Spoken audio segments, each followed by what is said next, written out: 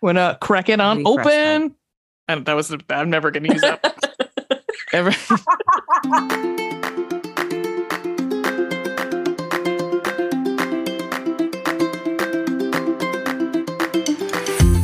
Hi, I'm Ray. And I'm Veronica. And welcome to the Chick Lit Book Club podcast, where we read a romance novel and then we talk about it. Today we're talking about The Opposite of Magic by Colleen Cowley. It's a special night tonight. There's magic in the air. Night. There is magic in the air. Magic in the air. Why is there magic in the air? Oh, I was going to ask you, why is it fun tonight? What's different? Because we have a guest tonight. Who is it? Hello. We are so excited to have you here. Fucking stoked. I had so much fun with you guys last time. I've been out of my head excited ever since you guys talked about how I was going to come back in January. So yes. I looked up when you were last on the show, and it was 20 episodes ago.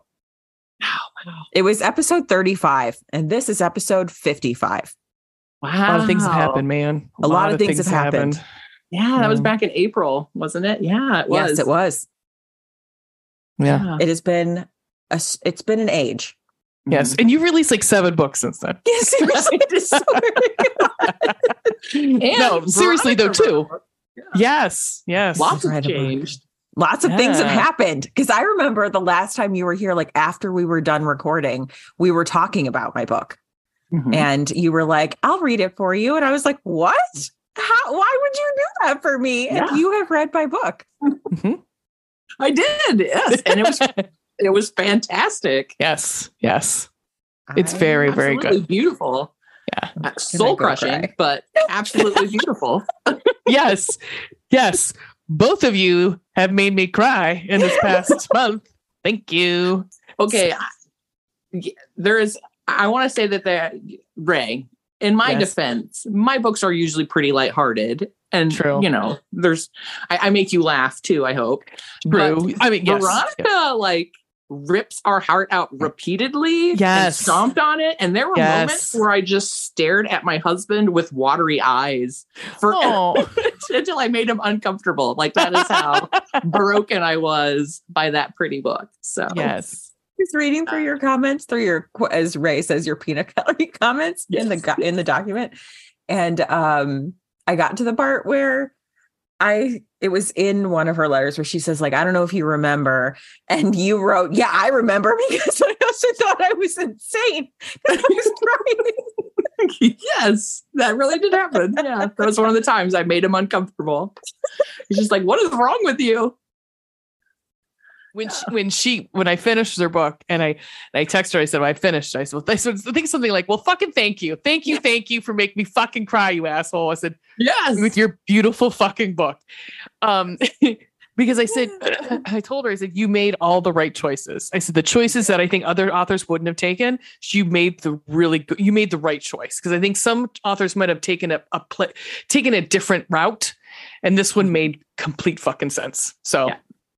Yes. So realistic, so healthy. Yes. Such a good, mature way to handle things. Mm-hmm. But God, did it piss me off though? Yes, it break my heart. Yes. She did put me back together again, but yeah. I promise I will.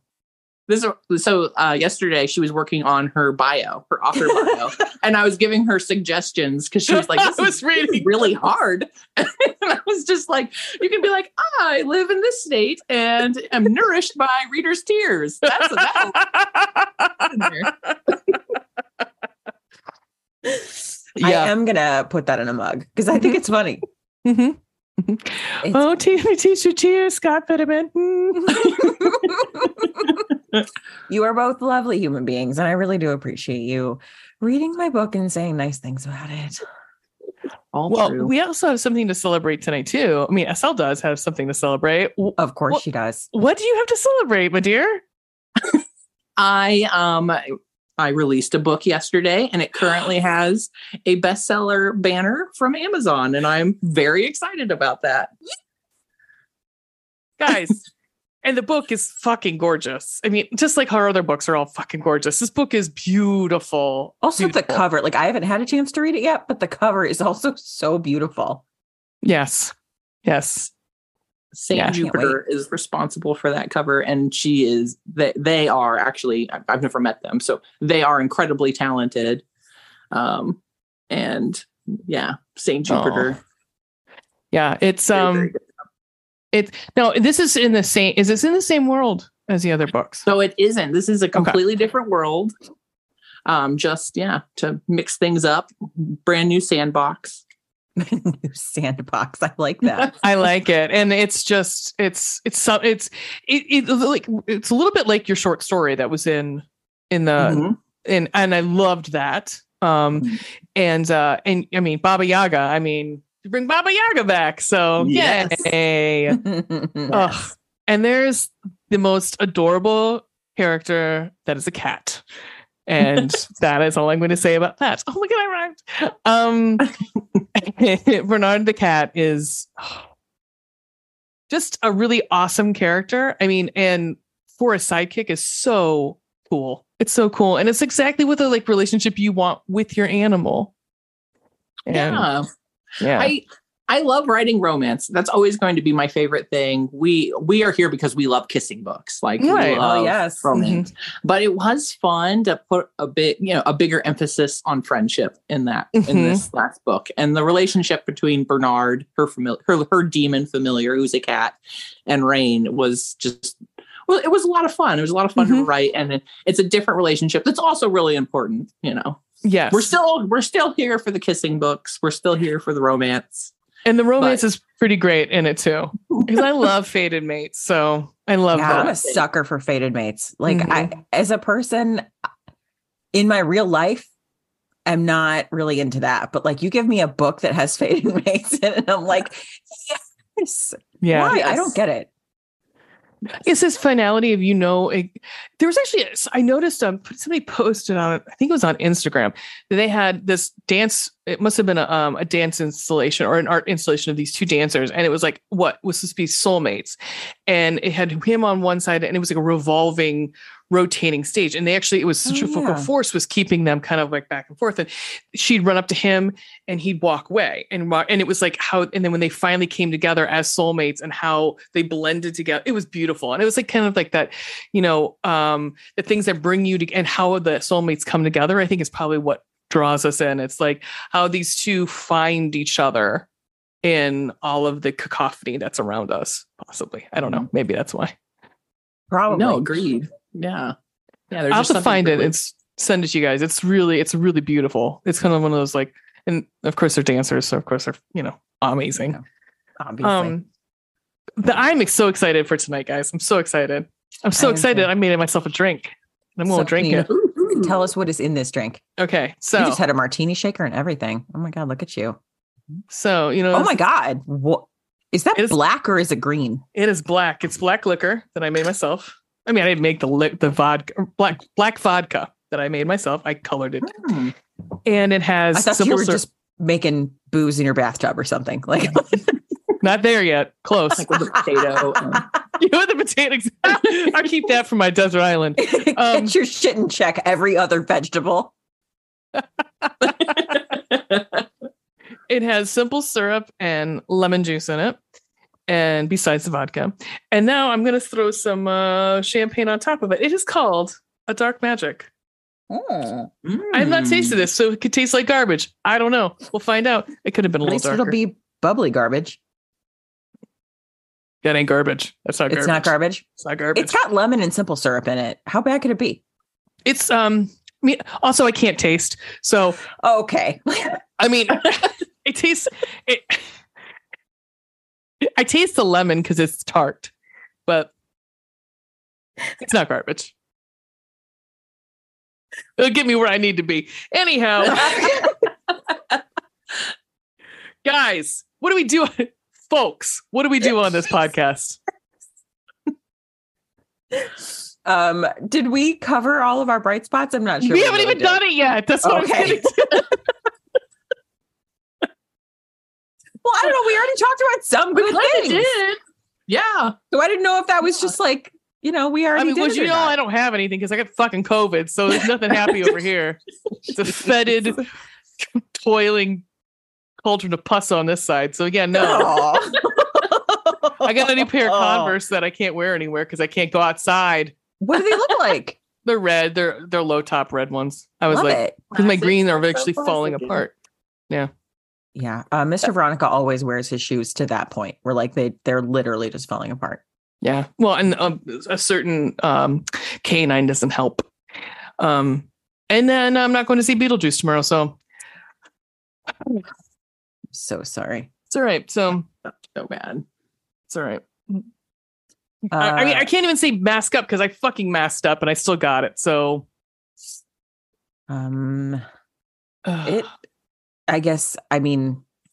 yes, please mask up and also get vaccinated and get boosted because the fewer people who transmit it, the fewer times it can morph into something new. Yeah. So if everyone could try and remember that the pandemic isn't over. Yeah. My office is closed until next Friday because we can't be obviously around to other people because there was like half of the staff is out with COVID. So anyhow, that's all the right shit I got going on. I just took a screenshot of your bestseller because I was just super excited to see it. Yay! So there's it might be added to this. It'll probably be added to the Instagram post. Nice, love it. Wow. Well, does anybody have anything else to add, bright spotty wise? My bright spot was going to be that I'm getting very close to publishing. Like good things happen this week. And I have something to write for you. Yes. Oh yeah, forgot about that. Besides just the Phil Collins lyric that is in my head constantly. Two hearts beating just one time. I think I did write my author bio. But I also have an LLC and like a fictitious name. You were adulting hard. I've adulted so very hard this week. So you were. I was impressed. Yeah. So I'm like on it and just waiting for my editor to get back to me. And she told me it would be in the next week. So, ooh, are you so excited? Yes. Or so stressed, or so both at the same time? All of it. Every emotion. Lots of like sweating, just sweating. So do you want me to send you some Delta 9? Will that help you out? I think I'm good. I don't know if that'll counteract with my antidepressants, No. You just be like, I'm just going to sit here and watch whatever Hallmark movies or something. Honestly, it sounds so good. Like I've decided I can only take one and I can't read. If I can watch movies and that's about on television, that's all I can do. If I take one, because then I can at least pay attention to the movies. But more than that, no. I'll watch like more holiday movies. Dude, where's my car? Oh my God. I've actually never seen that movie and I'm not sorry about it. It's okay. I think I have. Did they? Ray, did you see Dude, Where's My Car? I saw it a long time ago and I remember Me too, but is that the one? Do they get chased by ostriches in that movie? I believe so. Then I have seen it. Sadly, I have seen that movie many over a decade ago. Years. Yeah, it's in that like that wheelhouse of the aughts where it was like okay to be completely racist in a movie and towards Asian people, and everyone was like, "That's fine, that's fine." Yeah, because they pull up to a drive through, and I'm not going to repeat the joke, but yeah, I was like, "Cool, awesome, so glad this is filmed for perpetuity." Awesome. How is this related to the ostriches? It's not. Oh, it's not. No, they wake up because they're so stoned and they wake up the next morning and they don't know where they're at and where obviously their car is. Right. And they both have tattoos. One says, dude, the other one says sweet. And he's like, what's mine say? He's like, dude. The other was like, oh, I remember that promo. Yeah. Yes. Yep. Oh, that's the Ashton level of Kutcher. Yeah. Yep. Ostriches run really fast, just FYI. And are huge, apparently. Like, yes, they're very tall. Mm-hmm. Yeah. Like basically once upon a time. After like. Yes, they're quite tall. I used to know people who raised ostriches. I've lived a really weird life, you guys. You also knew someone who raised pigs to like dress up. Yeah. I also grew up on a farm, so I literally also had pigs and peacocks and cows down the street. I've had a really weird life. Anywho, so hey guys, I got a quiz for you guys. What's your quiz? All right. Do you have 2 up, or are we? I have 2. No, I have the same one. 2. So you can both answer, and I'll. All right. All right. I don't know what. I don't know why it's phrased this way, but it's fucking BuzzFeed. So, take it as it is. Eat, and eat some more to find out which literary character matches your problematic energy. We're going to read you to filth. I don't know what any of this means. I don't know if it's anyhow, choose a breakfast. Would you rather have a scone, cold pizza, coffee, or a jelly donut? Coffee. I was going to say coffee too. I want coffee. Okay. To function. Yeah. Mm-hmm. All right. I'm a halfway nice person in the first place. If I don't have coffee, I'm just like a brutal bitch. Lunch. Ham and cheese, leftover Chinese takeout, salad, or wings with sauce? Wings with sauce. Okay. Wait, what was the first one? Ham and cheese. Ham and cheese. Yeah. Oh, come on. Hold on. Come on, BuzzFeed. I want to know what my problematic energy I know. I thought you were going to read me to filth. Yeah. Cradle of Filth. Oh my God, Cradle of Filth. I haven't heard that in so long. Well, my mouse decided it was like, I don't want to work right now. Oh, that's okay then. Hold on. I got to refresh it because of course I do. Because this fucking BuzzFeed. They need to feed their buzz a little bit more, I think. Or perhaps they've done a little much. Did you guys know the Baked Alaska, that one of those guys that was in the insurrection was a BuzzFeed had been a BuzzFeed author or journalist? No, I did not know that. This, of course, does not want to work. Now, you son of a whore. Wow. Wow. Strong words. Very, very strong words. It's just not. I love that you still have your Christmas decorations up back there. Oh, those aren't coming down anytime soon. I don't have the energy to fucking deal with it. Oh, I'm not upset about it. Actually, I technically still have one tree up right there, but there's no lights on it. Well, actually, that's a lie. There are lights on it. It's just not plugged in. Well, and most of the ones that obviously on the ceiling are the ones that light down here. So it's, but I do have my Christmas tree up in the corner because I love it. I love it. It's beautiful. I love Christmas. Also, I still have garland on my ceiling. There you go. Okay, so I guess this quiz is just not going to work for me tonight. Oh, bummer. I was so stoked. You know what? Sometimes it just doesn't work out. It doesn't work out because it won't. Wait, hold on. Maybe, baby. Okay, I think I got it working. Yes, I got it working. Okay, thank God. So I know. Fucking hold the press. Okay. All right, Veronica, what do you want? Oh, ham and cheese, please. Okay. Snack time. Tea and cookies, chocolate bar, chips, buttered popcorn. I want cookies, but I don't want tea. Well, you don't have to drink the tea. You can just have the cookies. I guess I'll pick that then, but I'm just, I want popcorn. I want cookies. Okay. Cookies. What's for dinner? Sausage and potatoes, pasta, enchiladas, or sloppy joes? Enchiladas. Okay. Make sure I'm on the right one. Veronica? Given the podcast, I'm going to say sausage. Yeah. All right. Oh, we have 2 more. Yep, 2 more. Choose your dessert. Fruit tart, brownie a la mode, fresh strawberries, or fried dough with powdered sugar. Fried dough with powdered sugar. Fuck me. Okay. I think we go with brownie a la mode. That sounds delicious. Fair. All right. And finish it all up with a late night snack. Pudding, wine, more coffee, or Oreos? Wine. Oreos. More cookies. Give me all the cookies. Delicious. Double stuff. Okay. What's your favorite Oreo? double stuff, definitely. Yeah. Right? Like no question. Yeah. What literary fucking character is this? Do we have the same one? What the fuck is this? What? It's Olivia the pig. You're literally a drama queen and a wild animal. Try calming down. Hang on. Olivia the I love pig. Olivia the pig. Do you know it's from PBS? It's a children's book. It is. Oh, okay. And she's awesome. But okay, well then awesome. Then you guys that's I thought it was gonna be like, Elizabeth right, like Bennet or Jane something. Austen. Yeah, right. Jane Eyre. No, yeah. I was like, okay.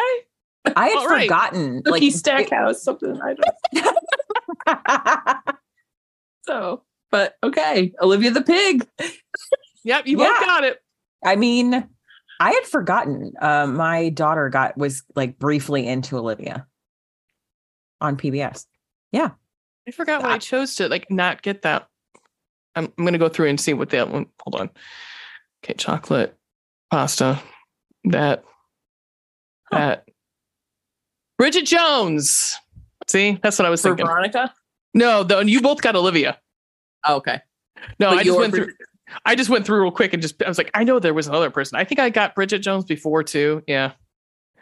Yeah. All right. That was not as exciting as I thought it was going to be. It's all right.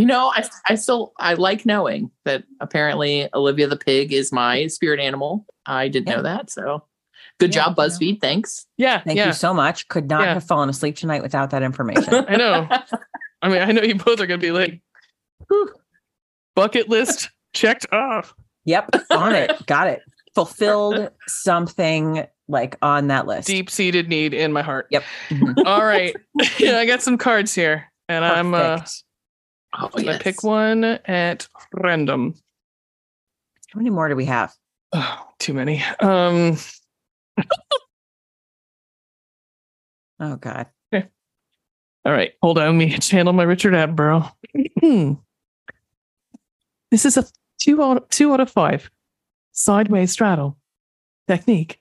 An experimental position that is meant to warm the woman up for deeper penetration later on. He is behind her, and she scissors her legs between his, inserts his penis, and the couple grind together. Oh, let's see if I can get on the camera. There you go. Okay. Sideways straddle. Mm-hmm. Okay. Folks with a sideways straddle. 2 out of 5. I'm going to say, fuck you, cards. I think that's a little bit more difficult than a 2 out of 5. These cards are crazy. We still don't know if that's difficulty or hotness. We don't, because it depends on, and they even in the instructions even say it depends on what you want. No, that's not how these cards work, asshole. That's not how. Dear Adam and Eve. Dear Adam and Eve, for one, sponsor us too. Yeah. How you play your games? Oh, wait, we gotta be specific about that because there's some games that we don't want to play with Adam and Eve. No. Sunny messaged me earlier today and said that she had to take her car to Safelite, and I like nearly screamed, "Sponsor us!" Like Safelite repair, Safelite replace. Like they can hear me. It was just like a gut reaction. Yes, who will not sponsor us, even though we said. Would you repair a windshield if you were fucked into it by Superman? Shocker, they don't want to sponsor us. I can't imagine why. We're such a wholesome show. What is it that your husband calls us? The fuck podcast? The fuck show. Are you talking? It's the fuck show. Yes. Yep. Oh, is that the fuck show? It is. Yeah. That would be your poor family. My mom sent me a really sweet message about like something. She's like, "I'm so proud of you." Blah blah blah blah. She's like, "But you need to clean up your mouth." I was like, "Yeah, it's too late now. It's fucking late. Too late." Was the compliments because you were talking about letting her be on? Didn't she want to be on? Oh my God, she does. She's never going to be on. No, she's not going to be on the show. Mama Ray and Mama Veronica. I would die. I think your fans are. We'd have to read like. Are one of that. Oh my God, no. We have to find something labeled "sweet romance." Yeah. Oh, could you imagine? Jesus H. Christ. Oh, well, no, my mom is no. She's, for one, she'd probably have a glass of wine and then it would be all over. It would just be, it would be all over. Mama Veronica also very low tolerance. And she'd just be like, I have driven her home after she's had a half of a glass of wine, you guys. It's kind of sad, you know. But I think I told you at Christmas what mine was doing with my booze gravy, and I was looked over and I was like, all my Jameson's gone because she had been sneaking it all day. You know, listen, the holidays are a time. Yep. And sometimes we just have to do what we need to do to get through. Just get through it. Okay. Well, we're not going to get through. We're going to wait. I was going to try to segue. That's the worst segue. So let's try to. I'm going to segue right now. I'm on a segue. You're on a segue? I'm on a segue. Just like Joe Booth.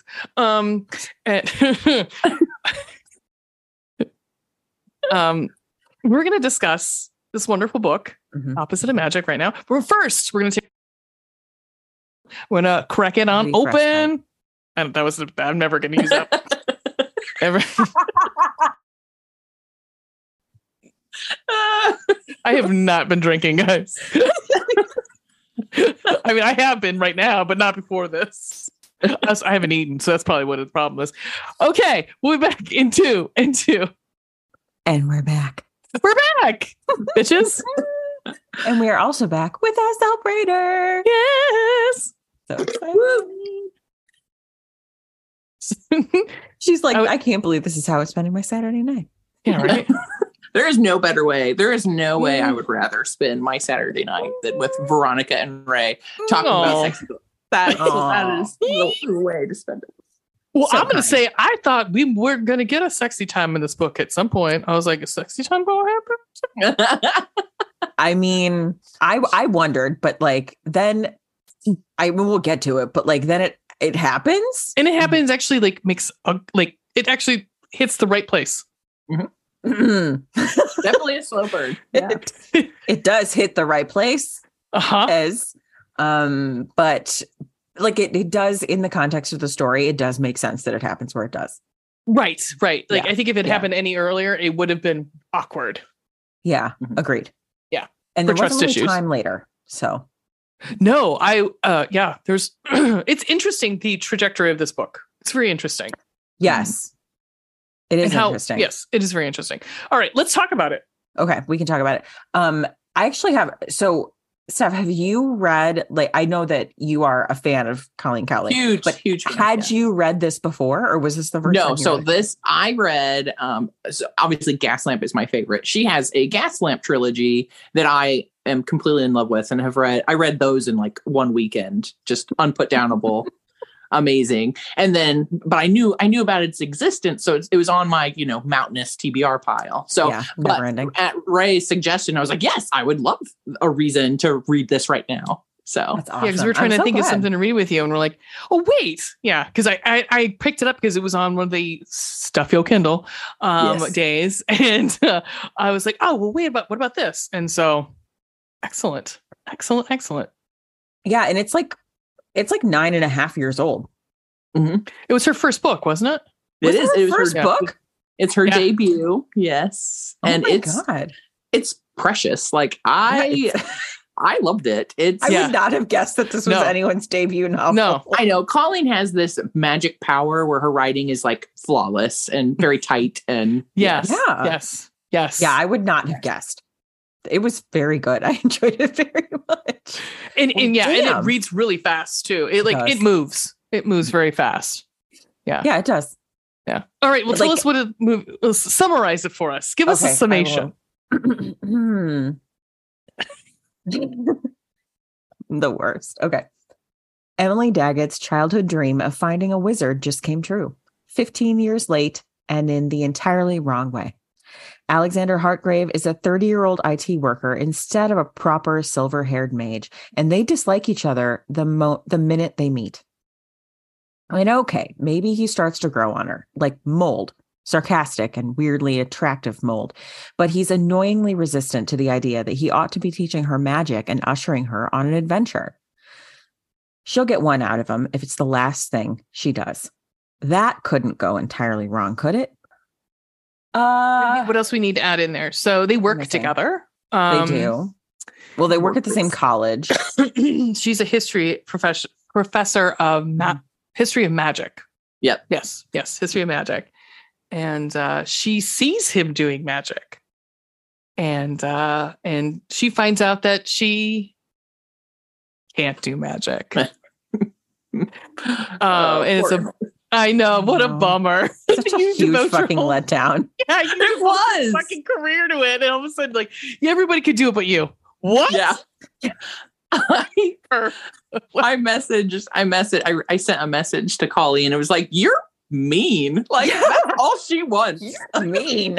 Yeah. She thought that was really funny. Step on your dreams. Let me just step on them. Yeah. Yeah. Speaking of, like,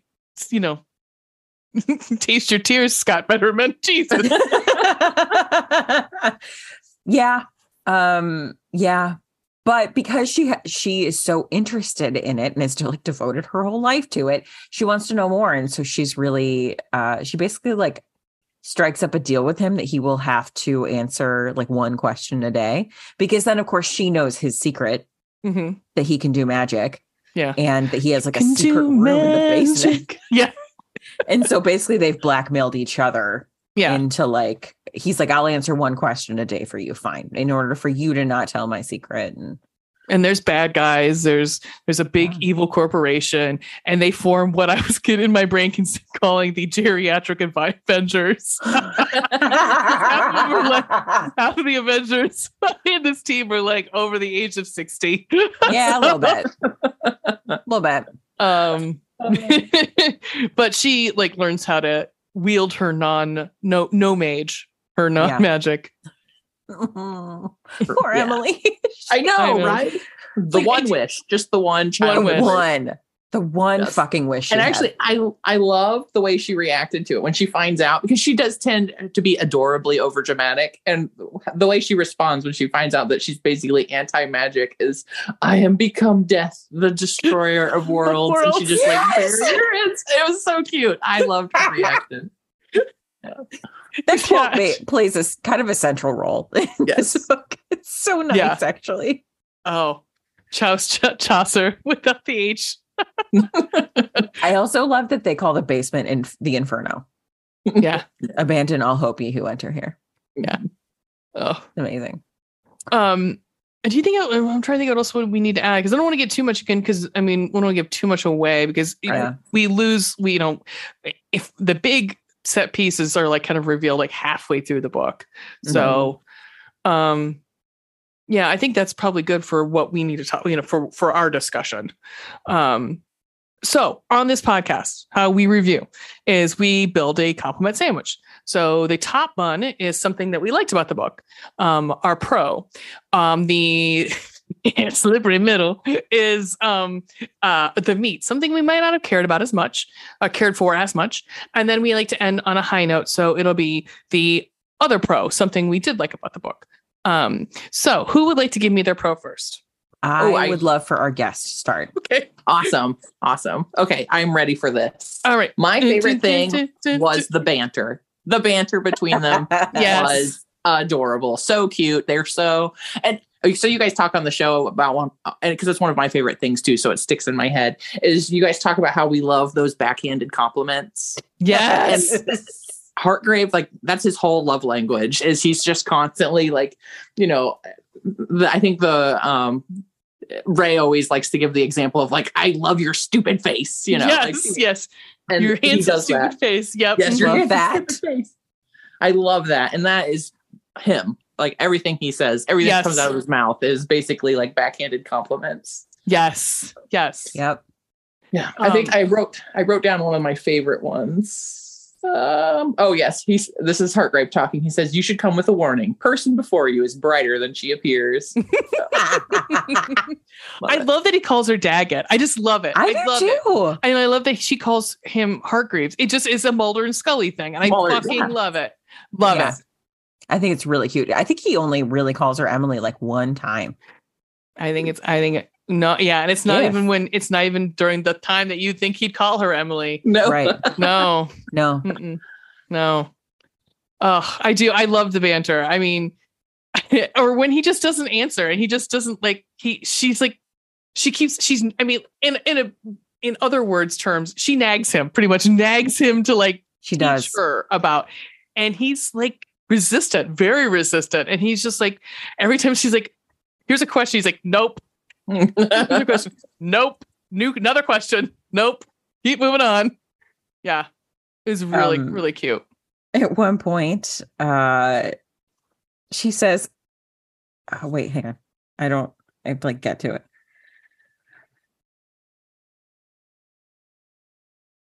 She says, it must take practice being so completely unbearable. And he says, not at all. You're quite inspiring. All the time. Yeah. So fucking funny. Yeah, I agree with you. I really enjoyed that.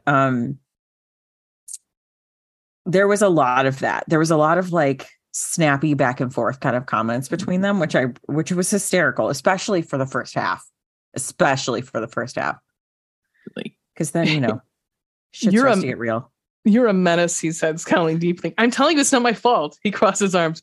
It most certainly is. Just replace the thing. Dr. Daggett, he said in an even silkier tone than normal. The day you get another computer to torture is a day I'm no longer working here. Did anybody ever get that?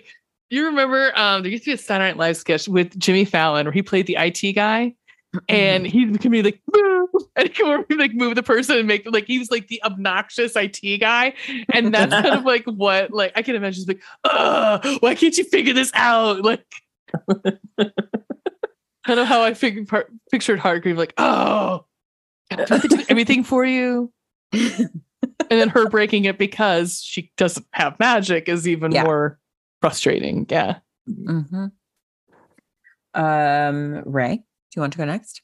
I really talk about there's a part in this I actually I like the aspect of her not having magic. It reminds me, it played a little bit onto me, it reminded me a little bit of Good Omens, because there's a character in Good Omens, Nate Pulsifer, who is he's the Witchfinder General, but he at one place plays this huge part in how it all ends up, how it all wraps up, because he's the one he doesn't have magic and pretty much kind of does what happens in this book, and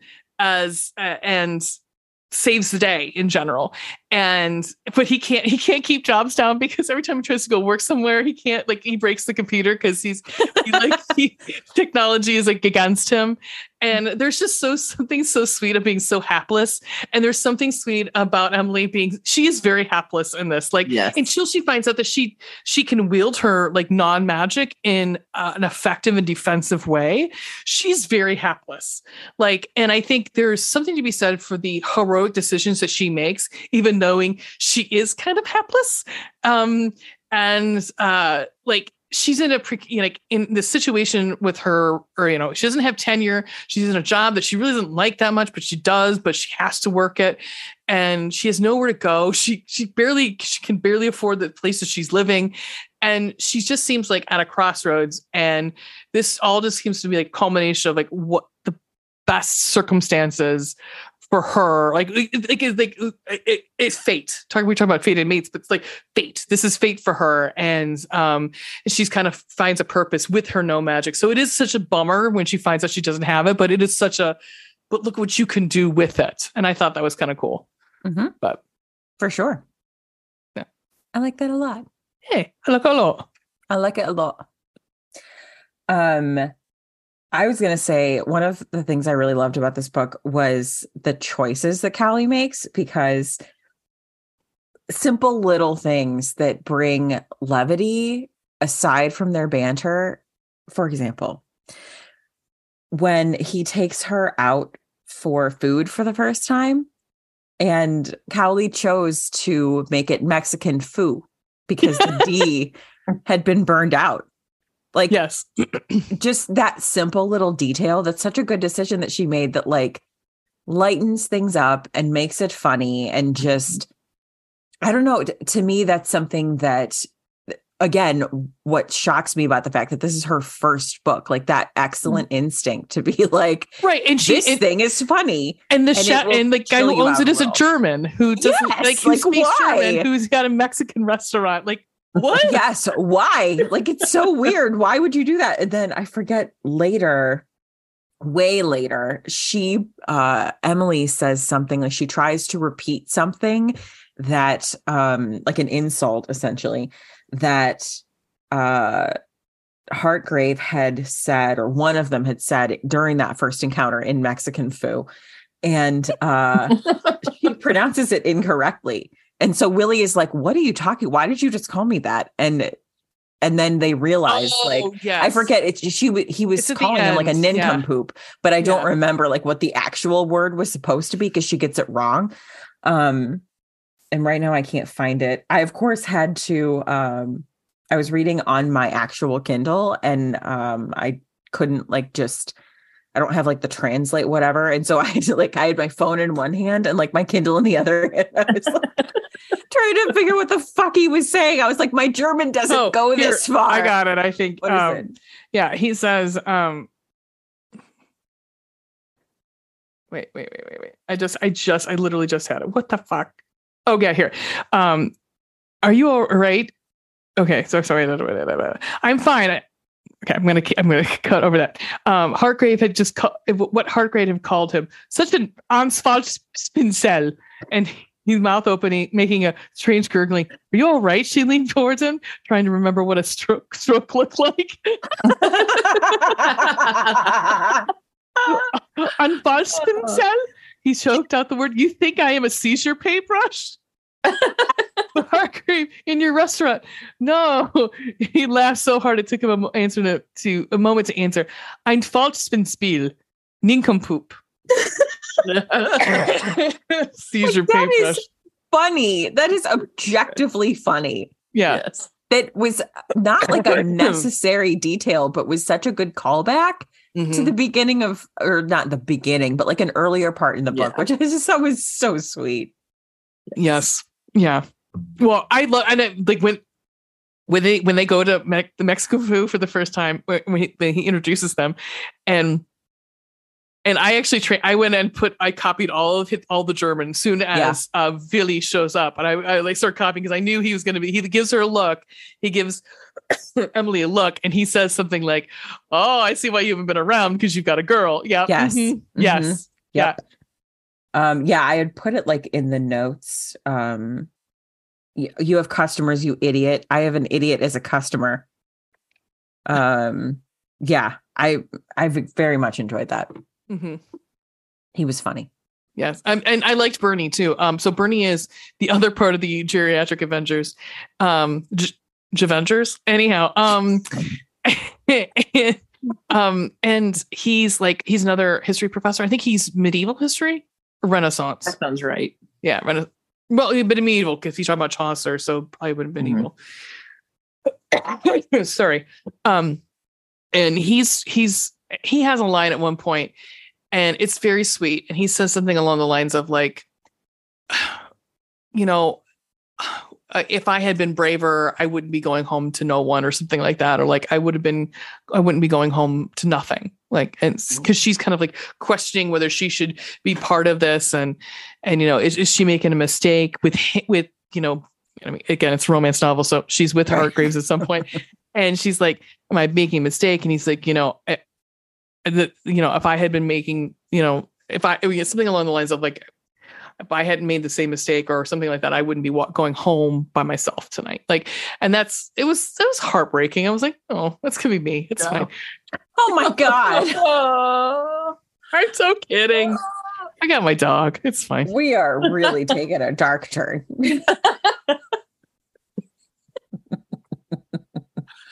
All right. So now we move on to something not just a meat, just something we might not have liked as much. So And when I throw me a meat, slap me in the face with some meat. Oh God. Why anyone listen to this podcast? I'm single, ready to mingle. You've seen that James Brown thing, right? No. Where he goes, I'm single, I'm ready to mingle. You haven't seen this? No. Oh my God. All right. I'll find it. I'll send it to you. Steph, please go ahead. Slippery middle, as Ray likes to call it. Yeah. I kind of already said it a little bit. I did. I mentioned that I messaged her because I just felt so bad for Emily. Her whole life, all she wants is to do magic. And and you know, at the same time, I admire that Colleen doesn't ever bail her characters out. That's a good thing. Yeah. But I'm such a a lover of cozy. I would have really loved it if she could have just done like one freaking bit of magic. Yeah. Instead of being the embodiment of anti-magic. Like at the last minute, like all of a sudden. But I mean, what she does is pretty fucking awesome, though. I have to say. It is. Yeah. Yes, it is. It is. And it's totally great. And obviously it all works out for the best. You know, this is a standalone. It's romance, you know. No one should be surprised that there's going to be an HEA. But so that was kind of one thing. And then the other thing is this is really stupid as a con. It doesn't even work. But Colleen is one of my favorite Gaslamp authors. So the audacity of her writing modern stories, I was like, excuse me, Colleen. Yeah. And doing it well. Rude. Yeah, and the computers threw me. I was like, wait, hold on, what? Yeah. Rude. Yes. Wait a second, Colleen. And that's like ordering a milkshake, enjoying the milkshake, and then being angry that it wasn't a cheeseburger. So that's 100% a me issue, but that is those would be my I'd like two to speak to somebody about this. Yes, I would like to speak to someone. This milkshake is delicious, but why isn't it a freaking hamburger? That's basically what I. Yes. It's not the kind of carb I wanted. Okay. Where's the bread? No. Well, so mine's kind of similar. I wanted a little bit more. But you know what, Veronica, why don't you do yours first? Because my con leads to my pro. My bottom bun. So that's fine. Okay. There's little to not like in this book. This book is very well done. Yeah. I was kind of irked, and I'm not going to say what, because this like would give away a significant thing, but there's like a misunderstanding or like a purposeful misleading toward like in the second, maybe like the last quarter of the book that annoyed me, because I was like, and it annoyed one of the characters as well, you know, but it was just like, I guess I really felt with Daggett in that moment, because she was just like, you dumbass, you know, like, well, why would you do that? Yeah. And I also felt that. I was like, you have like willfully, you made that choice. Oh, and it was not a good, like, not Cowley's choice, but like this character made this choice, and it was a dumb choice. No, and I was actually, we can't talk about it now. Yeah. I would like your guys' input when we go to break, because I have a question about that whole thing. So sure. Yeah. Fair. No, I agree 100%. 100%. Yeah. I was just annoyed. Because it's one of those, how do you write this character back from that? Yes. I mean, it really is like, you're getting late in this book. Like we were at 90%. And I'm thinking like, how are you going to bring us back from this? Like, what is going to happen? What is different? What does she not know that is true? You know, like, so I was trying to like, my brain was trying to figure out where we were going to go, which, you know, from a reading standpoint, fucking good job, Colleen. But like, and then you find out the rest of it. And I was just like, I would have smacked you in the face. Yeah. You son of a bitch. Like you just put all of us, including the people reading, through all of this when for no fucking reason. Yep. Dickhead. Well, anyway, so that's it. Mine is, I wanted some more, just a little bit more about the organization and the like the people, what do they call them? Anti-Diadex? I think so. And I think so. People who have magic, they don't know they have magic. And so I would have liked to know a little bit more about that, just because from like, and being a standalone, it's kind of like, oh man, I'm not going to know. Like, kind of like, oh man, what the hell? And like knowing more about the organization, what's going to happen with the organization, and like how it came to be. How does this all work? Like those sort of things. This goes into my pro, just because, and I'm sure, Stephanie, you could probably back me up on this one, is sometimes with fantasy, authors will design to death a world where it's so like every single time, like every, like, you know, a pen has to be something fucking not a pen. You're like, it's a pen. It doesn't need to be like a magical flu. It's like, it's a fucking pen, you know? And you're like, and to the point where like, there's something to be said where you just drop your reader and say, here, boom, here's the world. Figure out what the differences are. Mm-hmm. And I'm going to give you subtle clues to tell you what the differences are. But you, like your protagonist, are discovering the differences in the world. And I think that's something to be said for Colleen. And because I had so many questions when I finished Subversive, right? I think it's Subversive. Yep. And I was like, because I even asked you, I was like, what time period was this supposed to be? I was so confused. Yes. And because it's very misleading, because you don't know, you literally like, it's kind of like, it's an, you know, amalgamous. It's like, you don't know if it's present time, the 1940s, you know, maybe 1899, who knows? Because like the technology is, you know, analog, and with this, it was kind of like, okay, so there's magic users, but like, what does that look like to those outside of the magic user community? Are there more of these people? And I think there's something awesome when you have the ability to drop your reader and say, I'm not going to give you much. I'm going to give you enough, then I'm going to lead you, and you're going to be interested enough to want to learn more about this world. And I am not going to lead you there. And I that's what I kind of liked about this. It was like, you know, you have computers, we have, so it seems like this world, but yeah, there's these magic users, and okay, what does that look like? And what does the magic, you know, like look like? How does it feel? That sort of thing. We do get that, but we learn it the same way our protagonist does. And I really like that part of it. So yeah. Oh yes. And I've always been a big fan, and I think it's very prevalent in Gaslamp in general. So as a genre, when you read a Gaslamp book, it tends to have vague world building. Yes. Where you are forced to use your imagination, and things are not going to be spelled out in black and white. And I think Colleen's world building choices embody that really well. And I love that. I do. I like that too. But there isn't. Yeah. You're including your reader. Yeah. Yeah. And they're forcing them to kind of make some guesses on their own. In a lot of ways. But for me, that's something that I've always really loved. I love to just let my imagination go, but then you on the other hand, you have the fantasy reader who needs all the details. They need it all in black and white. They want the 800 page. They want the language. Sarah J. Maas. Game of Thrones. Yeah. They want Lord of the Rings. Everything. You need the Elvish and blah, blah, blah, blah, blah. Yeah. Mm-hmm. Yes. And then, you know, and there's always going to be a clash between those two like wishes, I think. Yeah. But I feel like the way that Cowley did it helps move the story along more. Like the plot moves better when you're discovering along with your protagonist or along with the story, because I feel like I guess I'm in one camp over the other, in that if you sit there and talk to me about what the world is like for fucking 5 to 10 pages, I'm like, you guys move on. Yeah. Like I'm on.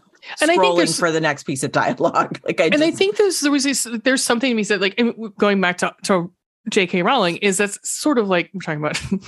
Were we talking about Malfoy on this? I don't know if we're not. Yeah, we did. Not on the episode. Was it on the episode? I think it might have been. I think we were. Yeah. But I mean, she does the same thing. Like she leads you a little bit, but I don't still know what a fucking pumpkin pasty looks like. I don't know what. We kind of get an idea of what the Sorting Hat looks like. do we really know what magic looks like to them? Like we do because we have the fucking movies, but still like in the books themselves, no, we have an idea, but we don't have it spelled out to us in like black and white, but I can fucking tell you everything the goddamn hobbits ate. Mm-hmm. And you know, there's something to be said for allowing their fucking songs. There's something to be said for allowing your readers to interpret things in their own ways, because in that respect, the three of us just read the same book, but might have three different perceptions of what something looks like.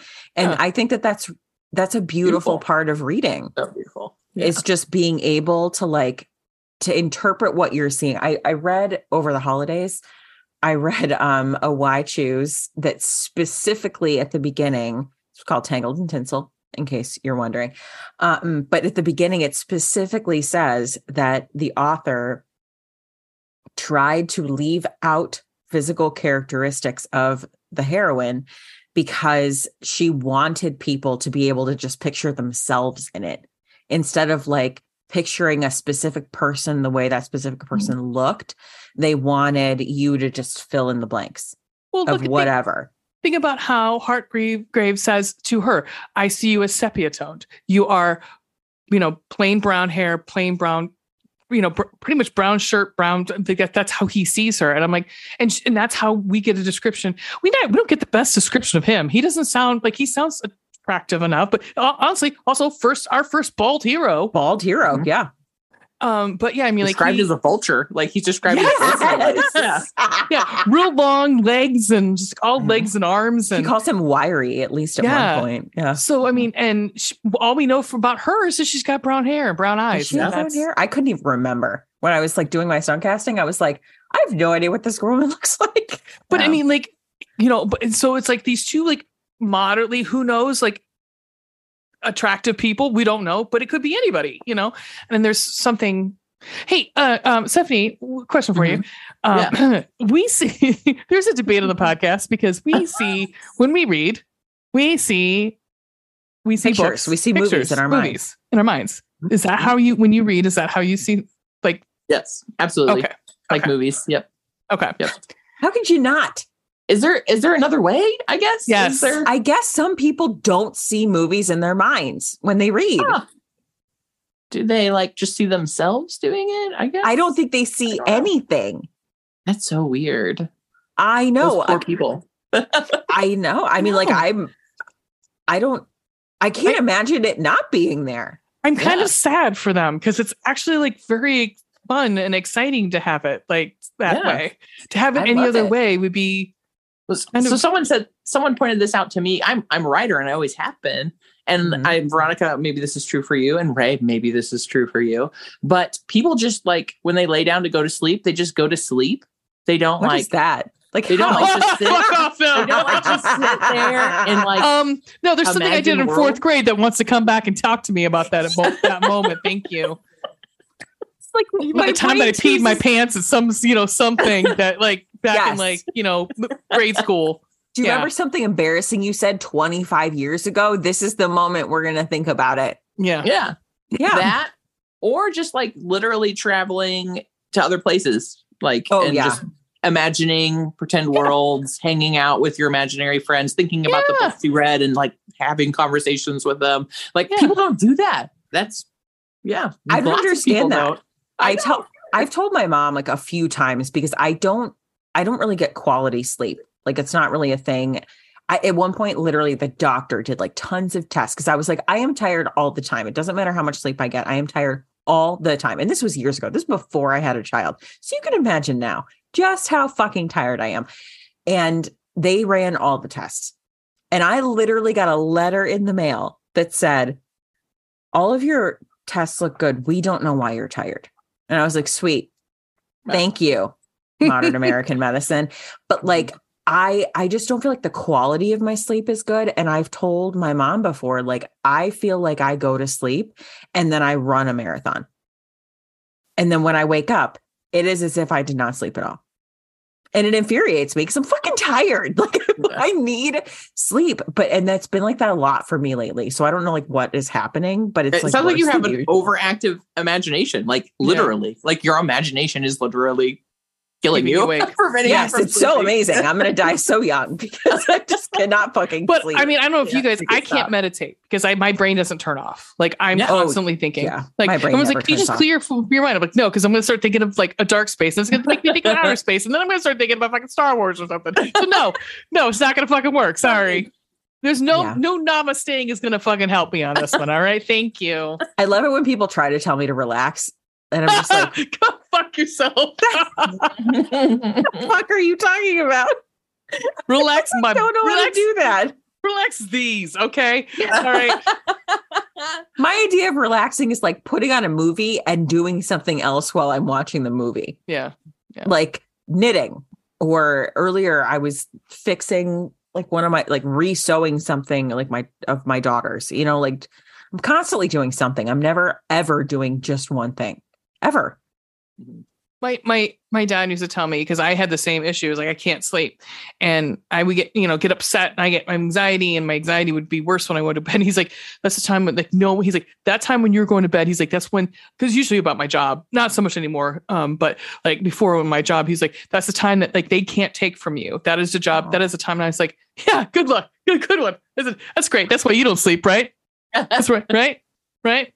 That's why you have anxiety so bad. Cool. Don't shit a shitter, dude. Don't shit a shitter. That makes me so sad. Like he's not wrong. Like that is they should not be able to take that time away from us. Yeah. And yet he's being sweet about it, but I was like, fuck off. No. Right. Yeah. That's just not how my brain works. But thank you so much for thinking of me. Yeah. So kind. So I don't even know where we left off. I loved this book. I thought it was very, very good. I wanted more. I wish there was a second one, but I mean, don't think I gave my bottom pun. Did you not? I thought you did. I don't think I did. Would you like to give us your bottom pun? I would like to. It was very clever the way that she had Heartgrave communicate, because he claims, and he's very adamant, that he has never lied to her. But there was always something. Always something. Well, he wouldn't let her ask him about like personal stuff, but yeah. Yeah, but like, so for example, and I specifically made a note. Oh, when she found out where he went to college? So she finds out all that stuff, and he's like, how did you know that? But what? Yeah. Yes. Before like the action really starts to hit, they're all like having dinner the night before, and he says to Daggett, may she forgive my many sins. And I wrote, well, this feels like foreshadowing. Because I was like, that's like, that feels weird. It's loaded. Yeah. That's a loaded statement. And there are many other loaded statements that he makes that she, of course, realizes later are like, it lends. Yeah. Yes. Like that careful way that she chose to have him communicate lends to the indecision for her later. Like the indecision for Daggett later with the position that she ends up in. And she's like, I literally don't know what to believe here. And his words really lend to that. And I thought that was so brilliant that even as the reader, I was like, knowing this is a romance novel, I don't know who to believe right now. You know, like you really, yeah, no, 100%, 100%. Yep. Yeah, I really liked that. That's my bottom bun. I liked it. He had like there was definitely like a double entendre, and a double entendre. I mean, like there's double meaning. Double meaning. Not so much like sexy time. Although there was a couple of things there was sexy time, because there was sexy time in this book, guys. There was. Yeah, and it was hot. Yeah, it was. It was real hot. We'll get to that, but it was hot. It was hot. It was hot. All right. So, would you like, Veronica, would you to discuss? Oh, wait, how do we want to do this? Want to come back? Do ratings and stuff casting when we come back? Or do you let's do that. Okay. Let's do that. All right. So first, would you recommend this book? Yes. That's all. Absolutely. Yes. Myself, yes. Okay, Would this cool. embarrass our mothers? No. I don't think it would. No. My mom would enjoy it. No. We haven't discussed your mom. I would love to learn more about your mom. My mom is an absolute sweetheart. So like so kind and so sweet. And I don't want her to read any of my books. Please don't. Oh, she hasn't? Of Roses of No, she read my debut and she wanted to read with each book they have gotten steamier. And you know, the last one was, of course, there's horn sex in that one. So there's horn sex in it. Yeah, there is. With the second one, she really, really wanted to read it. So I gave it to her. I used a Sharpie marker and Sharpied out the sexy times and then gave her to the book to read. And she's begged me to read. She wants to read the others, but I can't. I don't want to ruin Christmas. This is the best thing I've ever heard. My cheeks hurt right now. Oh my God. That's so amazing. Because I've definitely thought like, I will tell my mom like which pages to just skip through. You know what I mean? Yeah.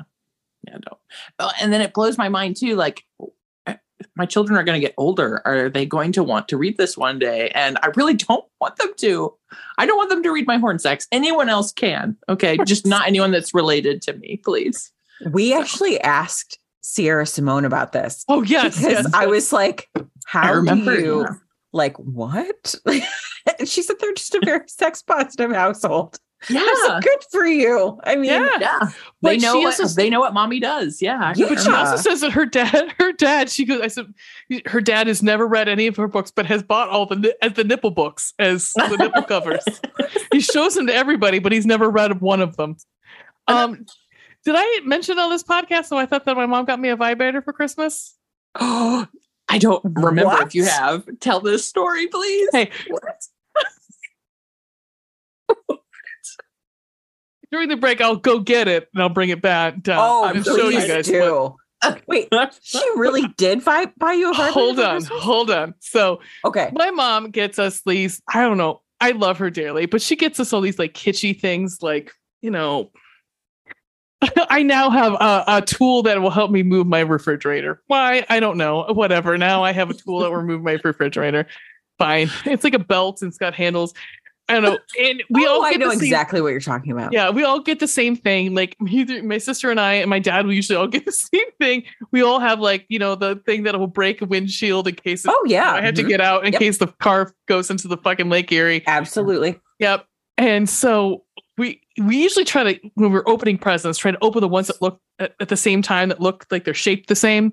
So that way it's not a big surprise later. Like, oh, wait, is that what I got? Okay, well then I'll have to open this. Doesn't seem like, but so I open this. I think I'm the only one who got this one though, which I have a lot of questions. So I open it, I look at it, I'm like, I pick it up and it's this little metal thing and it's about like this big. And it's like this, like, it's like a little metal oval. And it's got a button on it. And I'm like, the fuck is this? And I look over at her because she's sitting next to me. By the by, this is after the third bottle of champagne that we'd all shared. Oh, God. And I was like, is this a vibrator? She's like, what? And she's like, no, it was one of those fucking like, razor things, like a little shaver. A shaver for like, but it looked like a fucking vibrator. Bullet? Like it looked like a bullet. It looked like a metal bullet. And because it came in this picturing you were talking. Because it came in this box in like a corrugated like foam. So that was like tightly packed in there. Like it was like certain things that come to my house from Adam and Eve come in. And I was like, what? I know I'm sad, but really? Like, what? And because I just looked at her, I go, did you get a vibrator? She's like, what? So, and the other two were talking about whatever. And I just was like, oh my God, it took me a second. It took about 3-4 lifetimes off of me that I thought my mom got me a vibrator. No, she got me to remove the hair on my body, obviously, because I'm so hairy. Thank you. Oh my God. I mean, my heart would have stalled in my chest. Yeah. It did for a second. Yeah, I started laughing hysterically though. I was like, you got me a vibrator. Cool. Thanks. Because I might love my mom, but she would have accidentally bought me a vibrator and not knowing what it was. I could see it. Yeah. Because she would have got it from the like Harriet, like Lillian Carter or whatever, Vivian, whatever magazine. She would have been like, It's for your back. You massage. I'm like, no, Mom, that's a vibrator. It's a vibrating one. It's for sex. Oh, okay. Well, I thought you could just use it on your back. It's a Hitachi wand, but whatever. Yeah, you can use it on your back. You can. Yep. That's not what it's for. My God. Anywho. Mama Ray. So fabulous. Anywho. So we'll take a brief respite. We'll be back in 2 and 2. And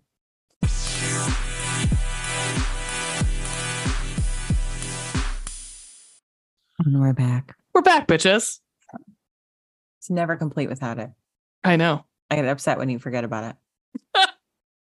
I mean, the time that you were on B3, it was weird that I did it.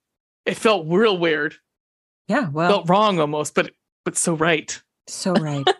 I am very excited to come back to B3 and do The Exorcist. Oh, that's right. We're going to do The Exorcist. Yeah, that's right. Because it's like going to later in the year, right? Yeah. They're releasing the next one or whatever. Yeah, it's the guy David Gordon Green is doing The Exorcist. I believe that's what we were talking about. How many Exorcists are there now? Too many. This is like a reimagining, I think. But yeah, it won't be, because we got a fucking lineup, guys. If you are interested, if anybody likes Jeepers Creepers, we are creeping into January with Jeepers Creepers month. We just finished Jeepers Creepers 1 and 2, where we said, can you still like a movie if you find out the director is a piece of garbage? Yes.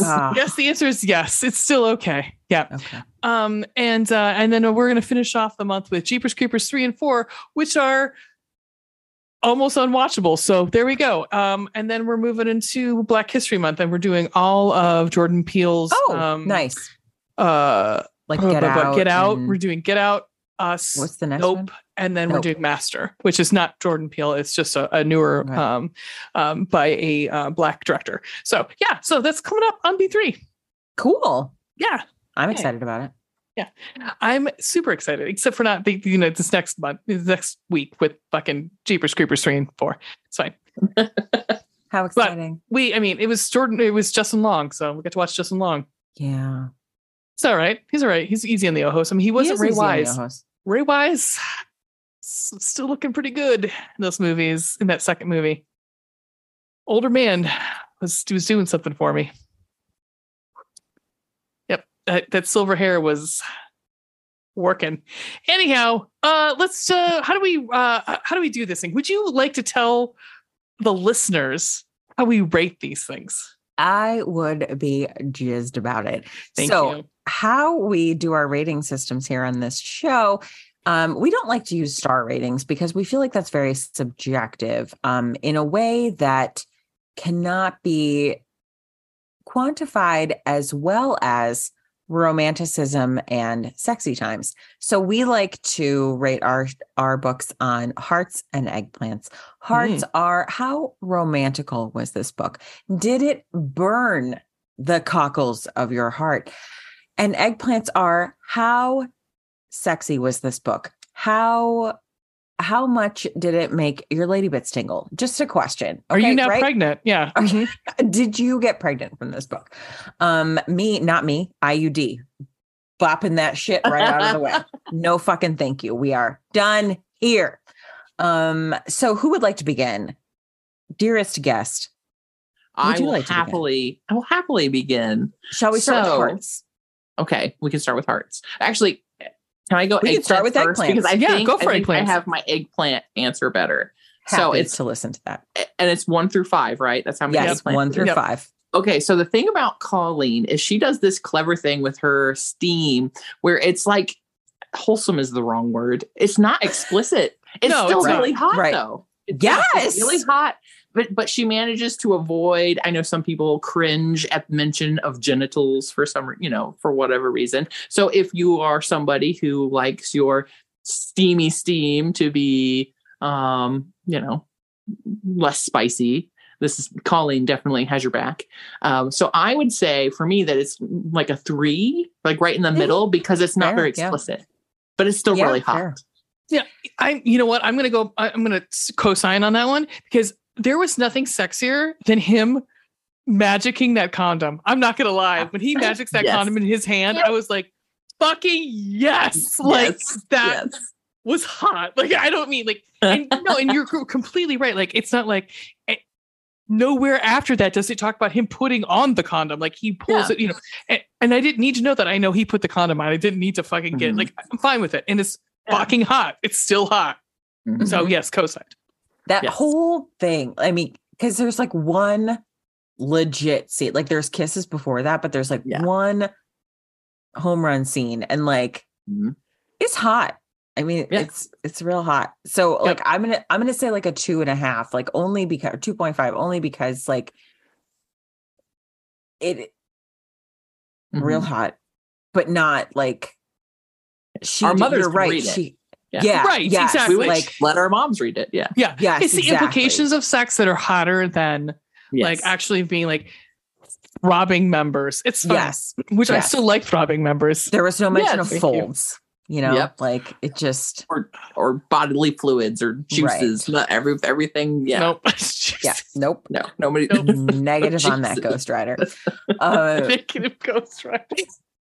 I also afterward, but they're like chatting or whatever, and he is basically like really glad that you took the reins on that, because I wasn't sure how much longer I was going to be able to hold out. Like it was just so sweet. Yeah, it was so sweet, very sweet. And then it's and he's given her the reins. She has the she has the control. Absolutely, love it. Yep. Hearts. So for Hearts, this is definitely a romance, absolutely and completely, and it's an excellent one. But there's also a lot of other plot going on. Yeah, and I judge my Hearts based on like how much is this story all about the kissing book stuff and all about the relationship, and how much is it also about other things. Yeah, so it's an incredible read. But I think I had it at like a 3.5 there, because not because the romance wasn't romantic. It was very romantic, but this isn't just a romance. Yeah. There's a lot of other stuff happening. So that's where I landed with there. I'm going to go 3 and it's for exactly the same thing. And there is a scene towards the end that literally my cockles did hurt, because he screams at one point and my heart hurts so bad for him in this moment. That hurt. But like you said, I mean, it's the balance. It is the balance of the two. So yeah, I also went with 3 because I feel like it is romantic. It's a romance novel, but there's no grand gesture, but they both clearly have strong feelings for each other. And this is sort of a he falls first scenario. Yeah, agreed. Although we don't really know, we don't get his point of view. So like, we don't totally know that until it's already like, we're already entering third act. We're already in scenario, you know, like we're already there. Which was like devastating to hear that, you know, like in that moment, devastating, but also like beautiful, because, you know, angst, I guess, pine tree, just Weeping Willow. Weeping Willow. Yeah. Whomping Willow. Oh, the whomping. Draco Malfoy. All right. Shall we discuss stunt casting? Oh, yes. Yes, we should. And shall we start with the ladies? We always start with the ladies, because the boring part first. Okay. Yes. I mean, and I, of course, let's all be honest with each other. Yes. I created SL's very own Pinterest board so that we can have her very own stunt casting board. Yay. So guess first. Okay. Who did you choose for Emily? So I chose Zooey Deschanel for Emily because she is so cute and animated and so pumped about magic. And some of the things she said, like that favorite line, "I am become death, the destroyer." I can see Zooey saying that. Oh my God. Falling against it. I just saw her goofiness. Wait, have you seen Tin Man with her in it? I haven't, but I love Zooey. It was like, I watched it when it first came on. It was on Sci-Fi, and it was on, I don't know if anybody uses Pluto TV as one of their apps, but it was like, and for those who, It was a mini series on Sci-Fi. It was like a retelling of Wizard of Oz. Mm-hmm. And she plays like Dorothy. She plays DG. Oh my God. Like I dressed like her for a long time. Gorgeous. So cute. I love it. Absolutely beautiful. And I will say that Go ahead. Go ahead. I was going to say that I love that Colleen doesn't do attractive characters. She usually, in all of her books, likes to make them very average looking. Like they're average, not lookers. You fall in love with them because of their wit and because of their trauma and their other personality. You know, you relate to them otherwise. So, and obviously Zooey Deschanel is gorgeous, but so actually I asked Colleen who she would pick, and she picked, and this pick made me so excited. I love this one even better than Zoe. She picked Felicia Day. Who I adore. I love Felicia Day. I love everything that she has. I adore her. So oh my gosh, we never get to know who the author actually wanted to cast. She's also on. They did a reboot of MST3K, and Felicia Day's on it. I can see that because for like a split second, I was like, I wonder if Emily would be a redhead. Like for a second, I was like, And then I ended up just going a different way, but I almost cast a redhead. Yeah. She plays like, if anybody likes Mystery Science, she plays the Mads. She plays the mad scientist on MST3K when it came back with Patton Oswalt. So, Felicia Day is amazing. I love it. That. I just pinned some Zoe pictures for you. Perfect. Oh yeah. So if in our chat, we usually pin the pictures that we usually chat we so we can all share. We're big on share the. Oh my God. I will also say, like, I can really see Zoe in New Girl as Emily. Yep. Did you ever see? Oh yes, I love New Girl. That's like her character there is kind of what Jess. Yes, yeah. I fucking love New Girl. Same. Also, Nick. Oh, right. Love Nick so much. There's a line that he has that is, fortunately, because it's such a good line, making its way around TikTok right now, and he's like, "Stop being so mean to me, or I'm going to fall in love with you." Perfect. I'm putting all of these Zoe pictures. Well, first was in the chat. FYI, I guess these ones from Tin Man. Oh my God! I definitely had all of these clothes because I'm a weirdo. Anyhow, fair. At one point, I used to dress like Meg Ryan, and then I was dressing like Zoe Deschanel. I needed some guidance. They were my, I wish my bangs could be half as pretty as Zoe Deschanel's, but that's literally never going to happen. I have like an eighth of the hair that she does. Well, I keep working up to. I'm going to dye it black, so I think that's going to look really good. Legit. Yeah. And we'll get some bangs. It'll be fine. Dearest Ray, who is your Emily? Okay.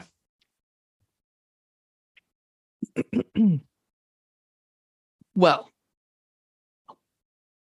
somebody who is studious. Oh, that makes sense. Somebody who's got. I send it. Oh, I did send it over. Okay. I know. I am not surprised in the slightest. There you go. Yeah. I picked Emma Watson.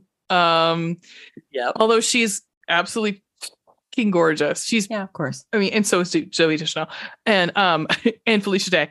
But she's got the cred of going to Brown and being super smart. And I think her degree was in lit history. I think possibly. So I don't know. It just seemed it wasn't in literature.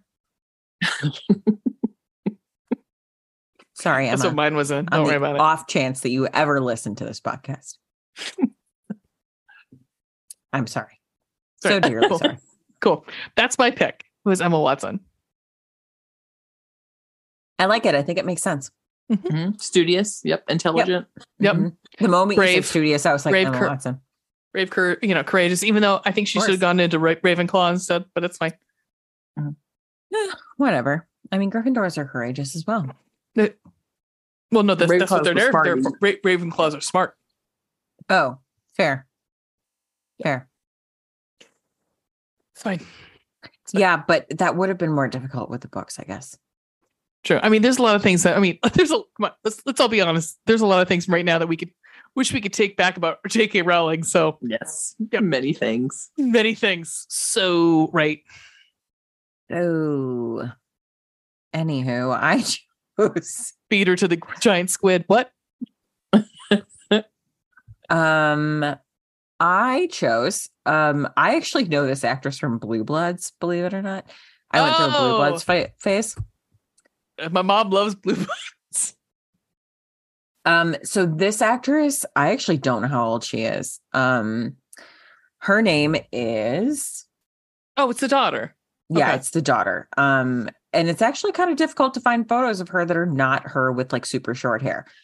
Sammy Gale is the name of this actress. On the show, there's like a lengthy period of time where she has like a pixie cut, which is fine, but like that's just not how I pictured Emily. So anyway, she looks studious enough to me. Like she looks like she's very pretty, but she's not like, I don't know, crazy bombshell. Like she to me looks like a normal approachable kind of approachable. She like looks like someone who went to college, finished college, and now wants to pursue her PhD. You know, like that's kind of might be obsessed with magic. Might be obsessed with magic. You know but I just kind of saw it. Also, Emily is like 26, 25. Like she's youngish. Yeah. So kind of struck me. I'm just saying. I like it. Sammy Gale. Mom loves Blue Bloods. I had to break it to her that it was not filmed in New York. I said, Mom, it's filmed in Vancouver. It's not filmed in New York City. Yeah. The only thing it's filmed in New York City is fucking Law and Order. That's it. Yeah, I guess. I will say the youngest of the brothers on Blue Blood. The blonde, yeah. The one who ends up he's marrying, a cop. He's like a beat cop. And he marries his partner, right? He marries his partner. Hot as hell. Yeah. Like Liam. Like Liam yes. Hot. Maybe. He has the features and the he's yeah. Mm-hmm. Yeah. Yeah. Did I tell you who I thought Liam was at one point? No, you didn't tell me. Tell me. No, I don't remember now. You son of a bitch. Wow, all right. Okay. You absolutely don't remember. I think it was Andrew Garfield. I think that's who I pictured. Really? Okay. Have you guys seen this whole thing with Andrew Garfield and this adorable like fucking reporter?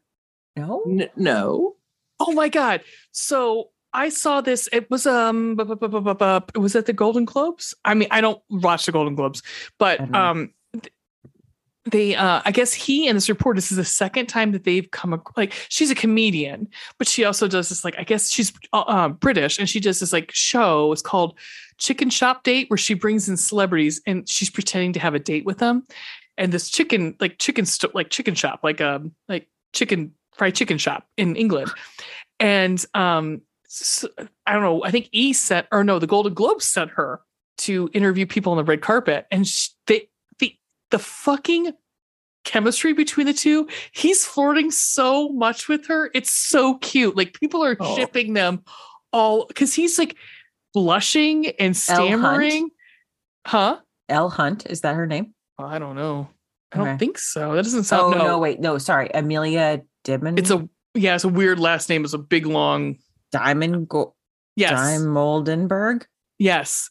If you see the red carpet like exchange between the two of them, it's fucking adorable. It's so cute. I would recommend because he's kind of like he's almost like he acts like he's offended, and like they have this, he's something like, she's like, I was going to invite you to my birthday at the end of the month, and he's like, well, what's your star sign? And she says when it was January 30th, so whatever that is, and he's like, oh, it's a moon sign, and he's like, well, I'm a sun sign. She's like, oh, is that bad? He's like, no, it's actually really good. And he's very, very, very, very, very, Is this what are you sending? I just sent you a Guardian article about it. Yeah, if you can. Yes, it's super cute. Oh my god! But that's not the interaction. That was their first interaction. No, there's another one. We'll keep talking. I'll find it and I'll put it in the chat. All right, anyhow, we'll figure it out. Yes. All right. Shall we move on to the boys? I think yes, we shall. Yeah. Thank God. You want me to go first again? I do indeed. Okay, so my first choice, when I told Colleen, she, in her sweet and very polite way, shot this one down hard. But I liked it, and it gave me a good laugh. I wanted to bring Alan Rickman back from the dead, make him 30 and bald. And that's who I wanted to be. Oh, I love it. I love Hans Gruber. Fucking Hans Gruber, man. I felt like he had great Vulture vibes. And I could see him in a duster, doing IT stuff. I love that. Stuff on the down low. That made her laugh a lot. And she's like, she's like, R.I.P. Alan Rickman, and he was an excellent Snape, but no. So my next choice that I was like, how about James McAvoy? Because I love him. Oh, and he doesn't look bad bald. He does okay. He does not. Oh my god, he does not. So that one got her stamp of approval. That one, okay. She said, all right, excellent. Right. Oh my! I'm looking at some young pictures of Alan Rickman, and I'm like, yep, get it, get it. Holy shit, get it. Seriously, get it. I am a hardcore believer that Die Hard is a Christmas movie. So yes. I will die on that hill with you. I will die. Have you guys seen the Advent calendar with Hans Gruber? No. Is there something else I've got to put in the fucking chat? Yes. Jesus. The point of me bringing that up was that I typically rent that every year. Why my husband has not, he works for a place that should be able to get me that. Mm-hmm.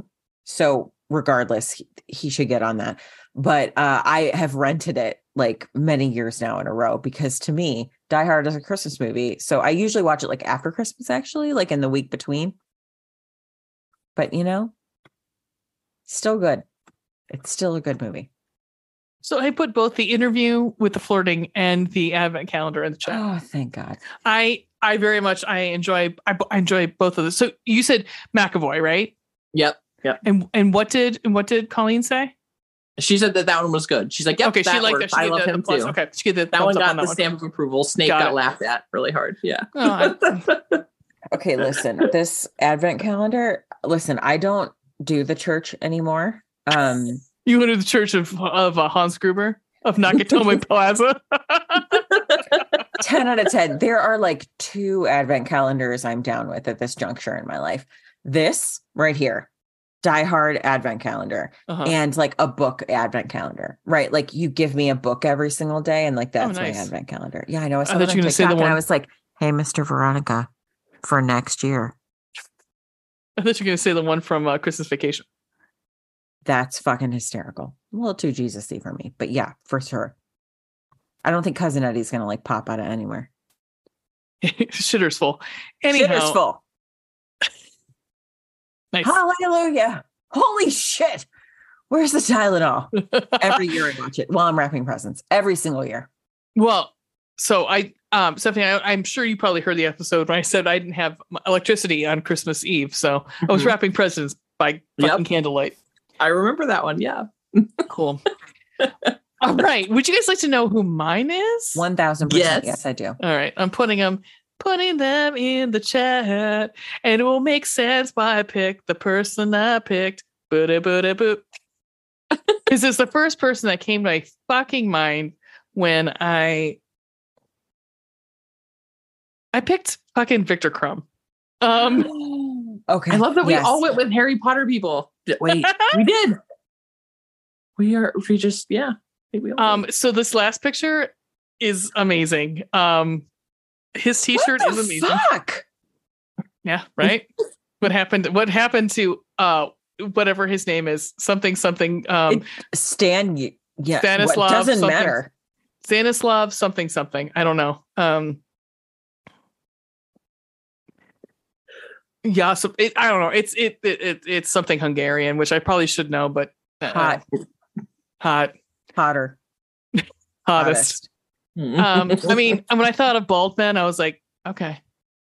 I don't know why, but I mean, he's not wiry. He's a bigger dude, but still, I mean, that's right. It's fine. Hit it and don't quit it. Mm-hmm. Twice on Sunday. Don't quit it at all. Mm-mm. Holy shit. Yeah, he turned out real nice. I enjoy the last picture with him and that fucking Kylo Ren t-shirt on. I enjoy it. The shirtless one is very distracting. That tattoo's pretty nice. They grow them nice in Hungary.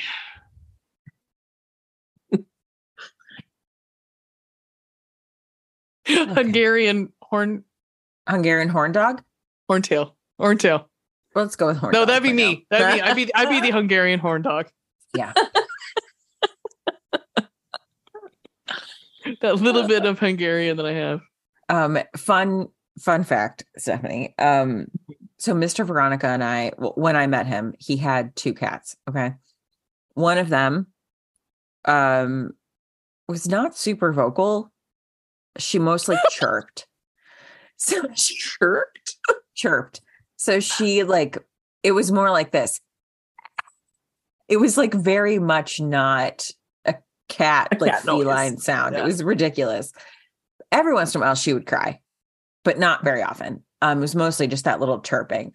And we kind of always assumed she had asthma because she was found in the insulation of a garage, you're not supposed to be breathing that in, right? No, yeah. So at any rate, at some point or another, before I met Mr. Veronica, his roommate at the time had decided that our cat was just an old Hungarian woman. Oh. And so there was a constant,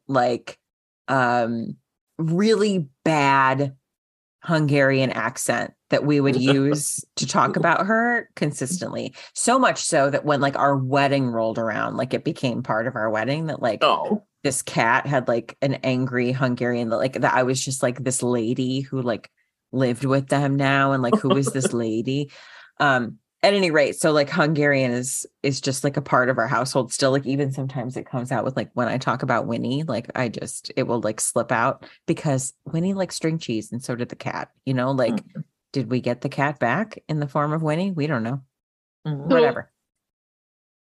So my mom is Hungarian. She's half Hungarian, half English, and my grandfather was very Hungarian. If you saw him, and there is a pretty story. Their neighbor murdered his wife, and it's not a funny story. It's not a funny story because there was murder involved. But the funny story is that unfortunately their neighbor murdered his wife, and the police came, and there's my grandfather on television in a Italian t-shirt. Beater?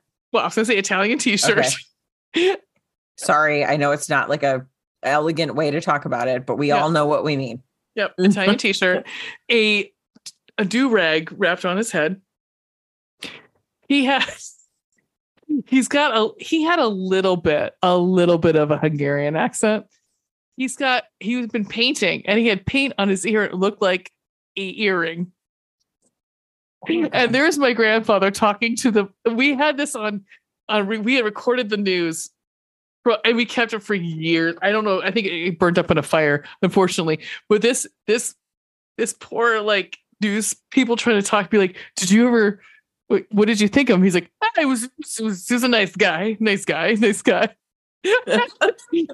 this guy who looked like my grandfather looked like he possibly might have murdered her.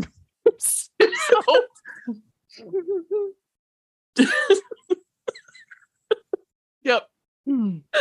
Yeah. We called it Grandpa's hunky interview. Mm-hmm. What is it called? Hungarian hunky interview. Yep. so proud of, our family origins. You know what I mean? Well, I mean, on the other side, my I don't know how many great grandfathers was a what were they called? Where they sent him over here because they were they shipped him over from Scotland because he was for Body Prince Charlie, so they sent him over. I forgot what the fuck they're called.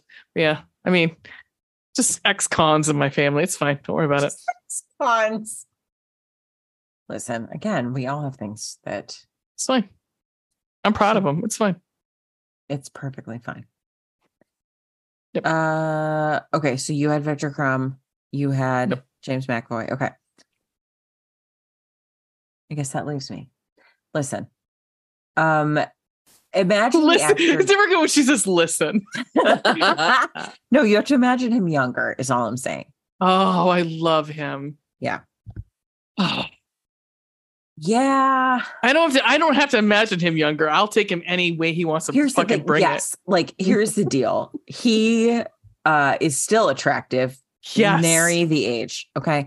I believe he's like 59. Hang on. I have he's 50, doesn't matter. He's 59 is exactly what he is. I'd rather him be 69. Ayo. So his name is Mark Strong. He is a British actor.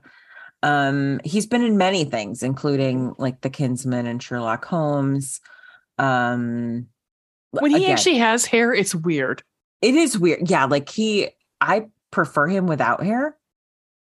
Yeah, I think also anymore, like if I see him with hair, I'm like, it's kind of like Billy Zane now. Billy Zane with hair seems weird. Yes, exactly. He's attractive. I'm not sorry. Also, he's rarely photographed smiling. Which feels perfect too, though. Exactly. Right. Hargrave never fucking smiles. No, he's not a smiley guy. No, I think he smiles like one time during this book. Mm-hmm. Just one. Is that Bucky S. Barnes? He gives absolutely no fucks about us. Nope. Yeah, so anyway, that's my stunt casting. So attractive. Just, me chilling with Mark Strong. How is he 59? How does he look like that? I don't know. Genetics. He's also 6'2". Real nice and tall.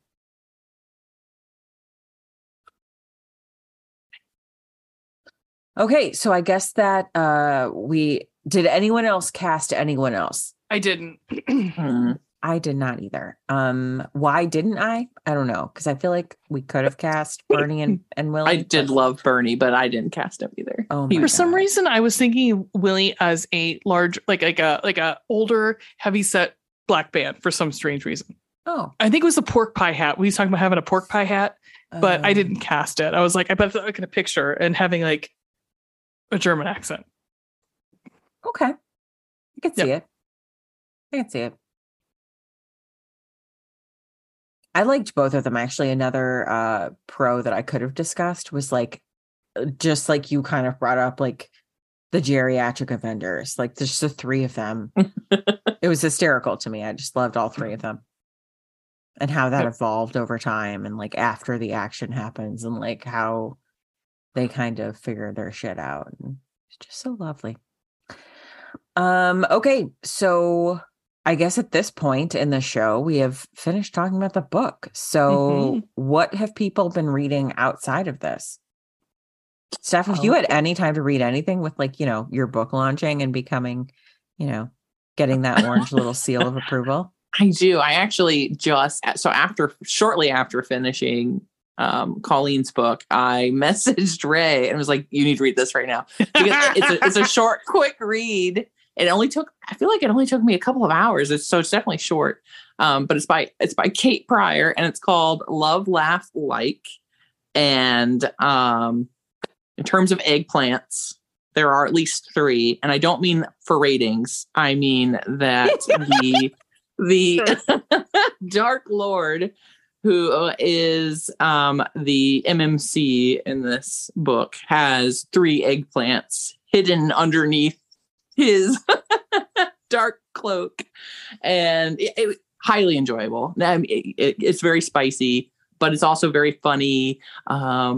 It's kind of an office romance, monster romance.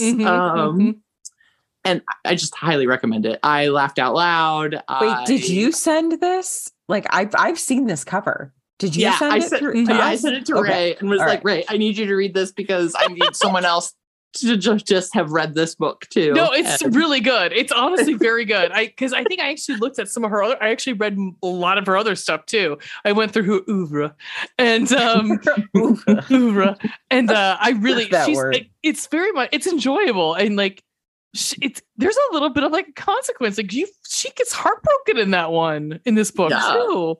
Yeah. I forgot that I had read it. I was like, you guys are pine trees. We are pine trees. We like that third act breakup. It's so gratifying. What is that? Like in the groveling that comes up, like it's just good. Oh, groveling, yes. A+. Love the groveling. Because we want men to be able to we put them on our fucker thumb. That's why. Yeah, that is what we want. I'm not sorry. And I'm also not rebuking I also read This is what made us talk about skeleton penises. Yes, it was. Yes, it was. Yep. And then I typed the things that I never want to type ever again in my life. Thank you. Yes. Dick holes. Thank you, dick holes. I read it on the podcast. That was enough. Yes, you did. So sorry, I interrupted you. What else have you been reading? Other than that bonkers romance that I just talked about, which I highly recommend. I think everyone should read it. It's tons of fun. I also read The Undertaking of Heart and Mercy, which is fucking adorable and wonderful. Enemies to lovers, goodness. Nice. So good. Nice. Yeah. What's it called again? The Undertaking of Heart and Mercy, and it's by Megan Bannon, and it's a good one. It's worth a read. Highly recommend that one too. Oh, it has an editor's pick banner. Oh, well.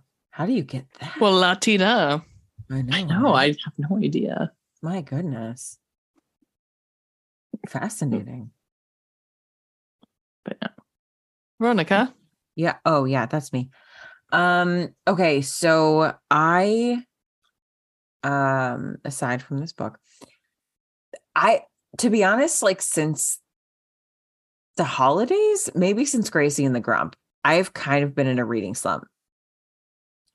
I've just had a hard time like finding something that's like capturing my interest. And so we have a book club at work, and one thing, what we're reading right now is by Gabrielle Zevin, called Tomorrow and Tomorrow and Tomorrow. And it's interesting. I'm listening to it actually. It's interesting. It's about like people making video games, essentially, like something that Mr. Veronica would be like semi-interested in, but there's a lot of other stuff that I don't know that he would be interested in, but it's cool. I'm enjoying it. I want to throw one of the characters into oncoming traffic, but like whatever, that's fine. He's fucking terrible. Okay. Like he's her professor and he gets into a relationship with her and is like shitty. He's fucking terrible. Also, he's married. Oh yeah. And his family is like back in Israel. And so like, like we're separated. Like, fuck you, dude. Fuck you. Do not want.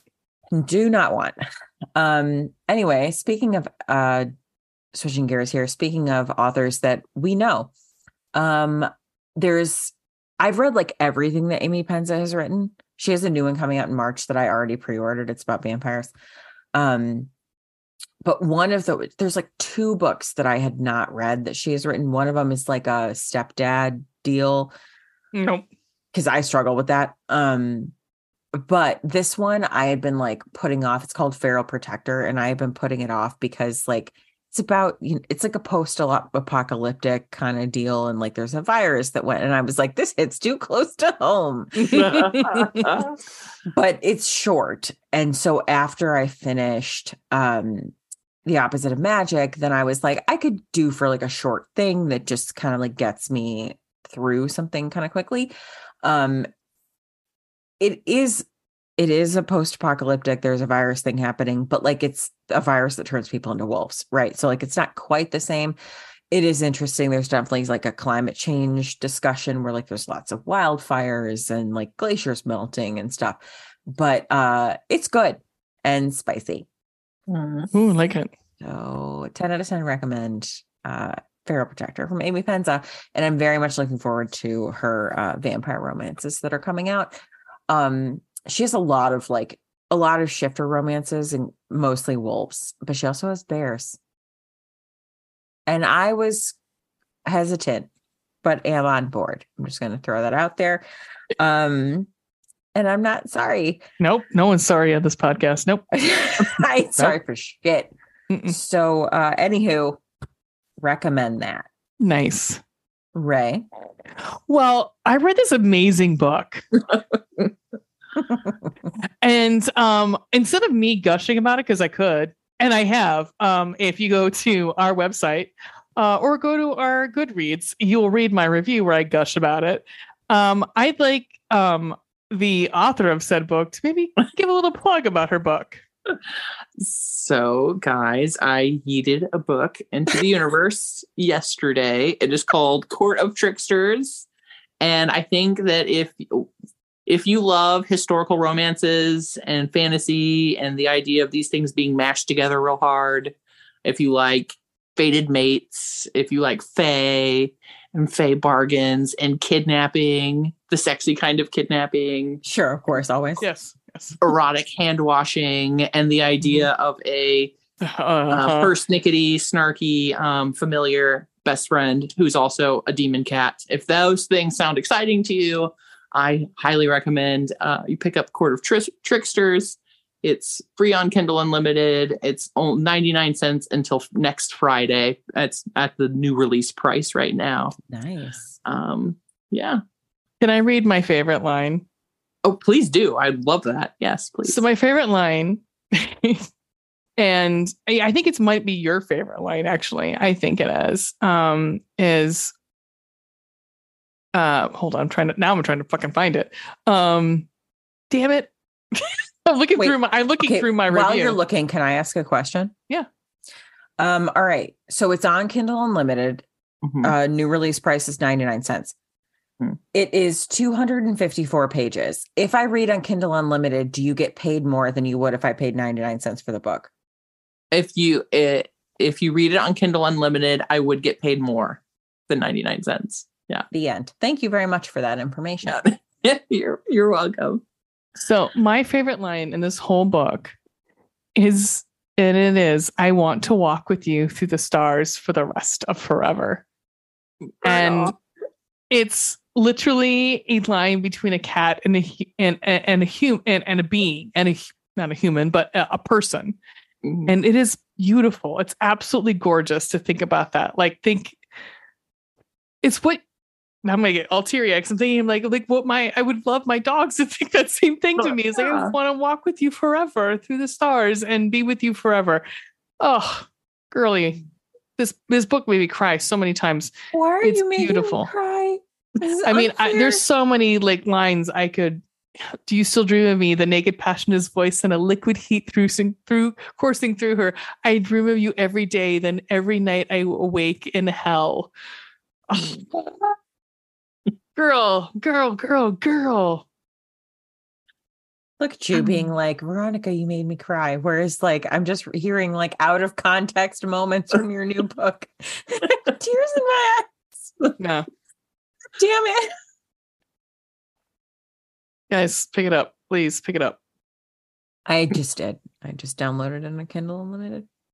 Yay. I was reading it. I mean, I have an arc that I'm sitting on just because I have to finish it. I want to read it because I think it'd be really funny. I think I want to get both of your guys' expressions on this one, and I think you'll both enjoy it. I'll tell you the name of it after I read you this.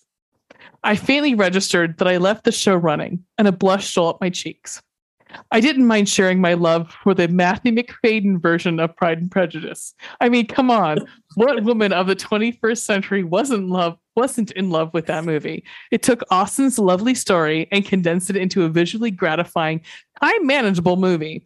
But this, the BBC version of Pride and Prejudice, was for the real fans, the ones who appreciated the accuracy and devotion to the details that could really be only included in a 6-hour version.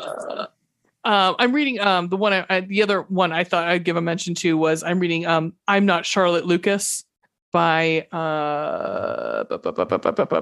Casey Stockton. It's adorable. It's a clean romance.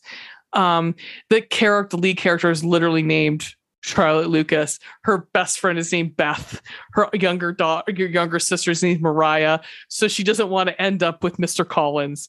And yeah, she goes on like a blind date with her neighbor's grandson, and it's he falls first, falls hard, and his name's Liam. Oh, what are you gonna do? It's a hot name. What are you gonna do? And she says he looks like Liam Hemsworth and Bradley Cooper. So there you go. It's very sweet. It's very sweet, and I enjoy it. So I'm about like halfway through. It's a very quick read too. It's real short. So heads up. Casey Stockton, awesome too. So love that. Ray, have you been listening to anything? So I mentioned on the anniversary show, I don't know what happened to me, but I have regressed. No, I'm going to say no. I'm going to own it. I don't fucking care. I love this 28-year-old guy. He's so fucking awesome. It gives me hope for the generation to come, that all men are like this, that all guys that are coming up in the world are social justice warriors like this gentleman is. He's funny. He's like, so his name is Curtis Connor. He's a comedian from Toronto. If you look at him, he's got a fucking mullet and a mustache, and he's quite handsome. He's very, very funny, and he's humble, and he's got a bit of a humility that's very, it's charming. But he has also a podcast to go along with his YouTube page. And the reason I bring him up, and I think it's very important, I'm bringing him up, is because he has just had the last couple of episodes of his regular feed on YouTube and his podcast. There is this asshole out there. His name is Russell Hartley. He considers himself this dating coach. He's not a dating coach. He literally at one point has likened women to a stable of horses. You have a stable of horses. Yep. Mm-hmm. That you use to like go, you use every so often. You bring them out to different events. You fuck, and then you let them go back to the fucking stable. But none of them, they start getting really start asking questions and start being like, where is this going? Then you release them to the pasture. Nope. Right? Mm-hmm. So Russell Hartley is now part of this Siren agency. And the reason I'm bringing this up, and I think it's very important, is because this Siren agency is reaching out to young girls through TikTok and Instagram. And it's like, do you want to be an Instagram model for us? Do you want to be an OnlyFans model for us? And what they're doing, it's human trafficking. That's what's happening. It's true human trafficking young girls. They're like, they want you to sign this contract where they're taking 30% of your daily wages. That's like from whatever your site is. If that's OnlyFans, if that's Instagram, whatever. And then if you don't pay them their invoice every day, it's $100 fee on top of that. And they've doxed people. They've doxed their own clients to these people who are their customers. Like, oh, here's this person's real fucking name. So Russell Hartley is one of the co-owners and creators of this fucking company. And so he's trying to raise awareness of this, because there are some girls out there that will sign up to this shit because they see, oh, someone wants me to be an Instagram model. Someone wants me to be an OnlyFans model. And it's like, yeah, but you gotta really pay attention to what you're signing up for. So I really encourage you guys to like, and what I really like about his stuff is he calls these people out. He's like, there was one YouTuber in particular that he called out because they were doing these like, pranks with my girlfriend. Well, he pranked her pranks. They're both in on it. It was a domestic abuse prank where he was supposedly beating her on a balcony where he hid fake blood and he was pretending to get in a fight with her. And the people inside are like, holy shit, what do we do? Yeah. And Curtis is like, I think you should take that down, please. Also, whatever the proceeds, because it was all ad revenue. He's like, you should donate that to I don't know, a woman's assault, relief agency. He didn't. He's like, oh, I made it private. He's like, but you didn't delete it.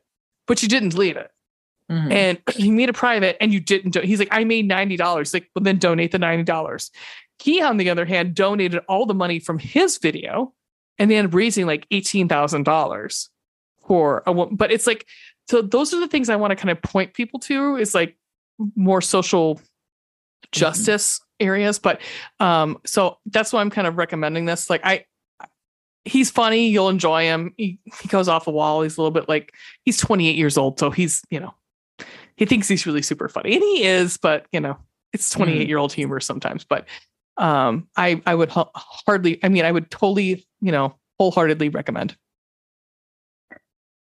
Oh, I, as a person with a daughter, oscillate daily between the necessity of the internet for my chosen career and aspiring career, and also wanting to move to the mountains of Montana and never speak to another human again. And I would say that this has reiterated perhaps my desire to do that. Well, if it makes you feel better, he has many, many, many more likes, creators, and likes and supporters than these smaller things that he's I didn't know this, but there's supposed to be this convention called the 22 convention.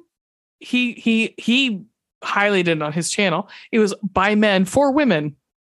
And it was pretty much I did hear about that. Yeah. Yeah. It was pretty much you're not worthy unless you're beautiful and you just do everything for your man sort of thing. If you have any sort of finish drinking this way. Yeah, if you have any sort of views about social awareness for women, then you're just obviously an ugly hag who doesn't care about doesn't.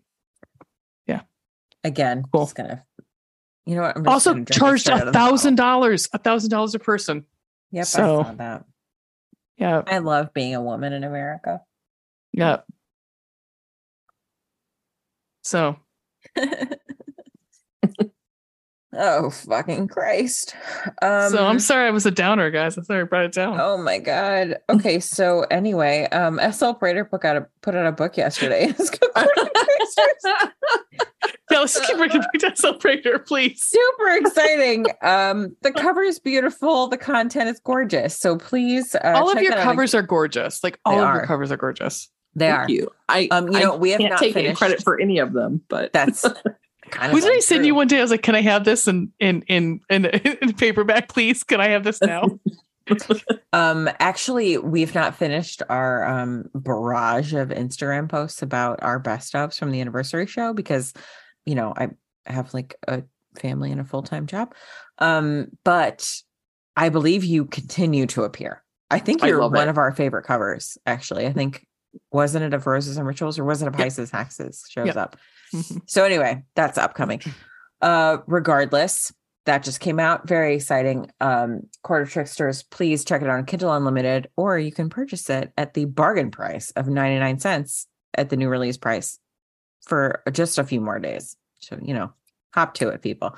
At any rate, coming up, what do we have next?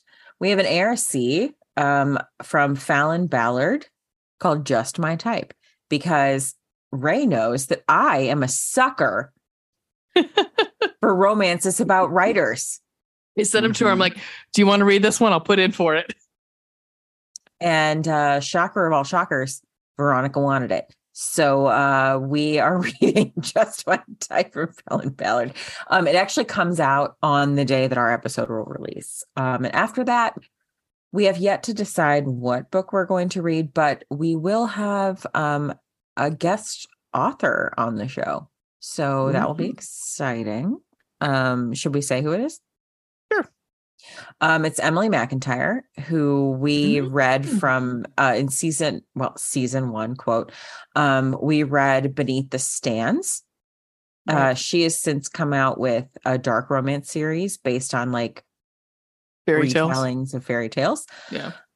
She's like hitting the dark romance section hard and is doing very well for herself. So we will be reading something from her.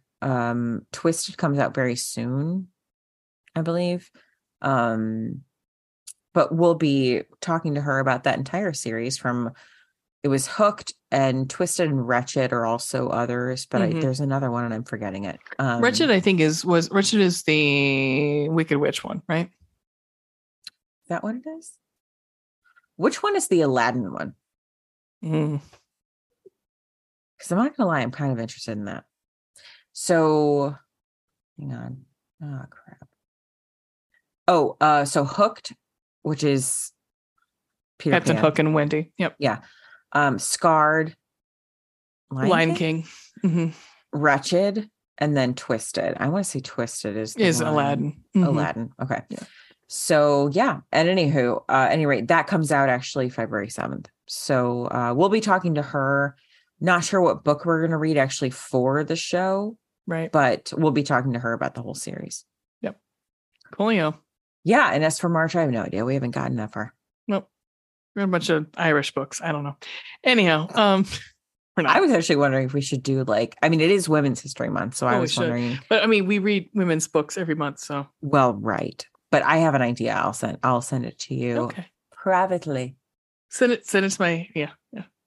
Yeah, well, I mean, I have your phone number, so I guess send it to my people. Anyhow, I'll send it to your people. They'll talk to my people. My people talk to your people. Anyhow, we only communicate via email after this. Where do people find us? Well, you can find us on our website, chicletbookclubpodcast.com. You can buy our merch, chicletbookclubpodcast.threadless.com. You can find us on Twitter, I guess, at Chiclet Podcast. Find us on Instagram, Chiclet Book Club Podcast. You can find us on TikTok, Chiclet Book Club. You can find our Spank Naughty List and our stunt casting on Pinterest, Chiclet Book Club Podcast. You can email us your constructive criticism at Book Club Podcast at gmail.com. You can find us on YouTube at Chiclet Book Club. You can find us on Facebook, I guess. Whatever. And then one day we will have our Patreon fully set up, I promise. It's there. It's there. I was writing a book, you guys. I was busy. I have COVID. Yes. This is not the only thing we do, is what we're saying. I have 14 podcasts. Soon to be 18. Listen, this is a labor of love, and we truly do it because we enjoy it. And it makes sure that we get to see each other and then talk to our favorite authors on like a semi-frequent basis. So, right. We're glad you're along for the ride, basically. Yep. I would like to thank our guest for this evening for joining us. Depths of the cockles of our heart. Yep. Way down Absolutely. there. Yes. Anytime. I love it. I love hanging out with you guys. Oh, it's been a fucking joy. I loved every minute of it. An absolute joy. Thank you so much for being here. Ray and Stephanie, how is it that we end this show? I'm going to let Stephanie take it. The most obnoxious way possible. Thank you. Bye. Bye. There's no way Zoom's going to handle this. Like, there's no possible way. Nope, okay,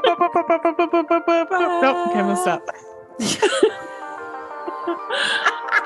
Zoom's like, out. Fuck this. I am out. There's 3 of you this time. Fuck off. Fuck you. Fuck you.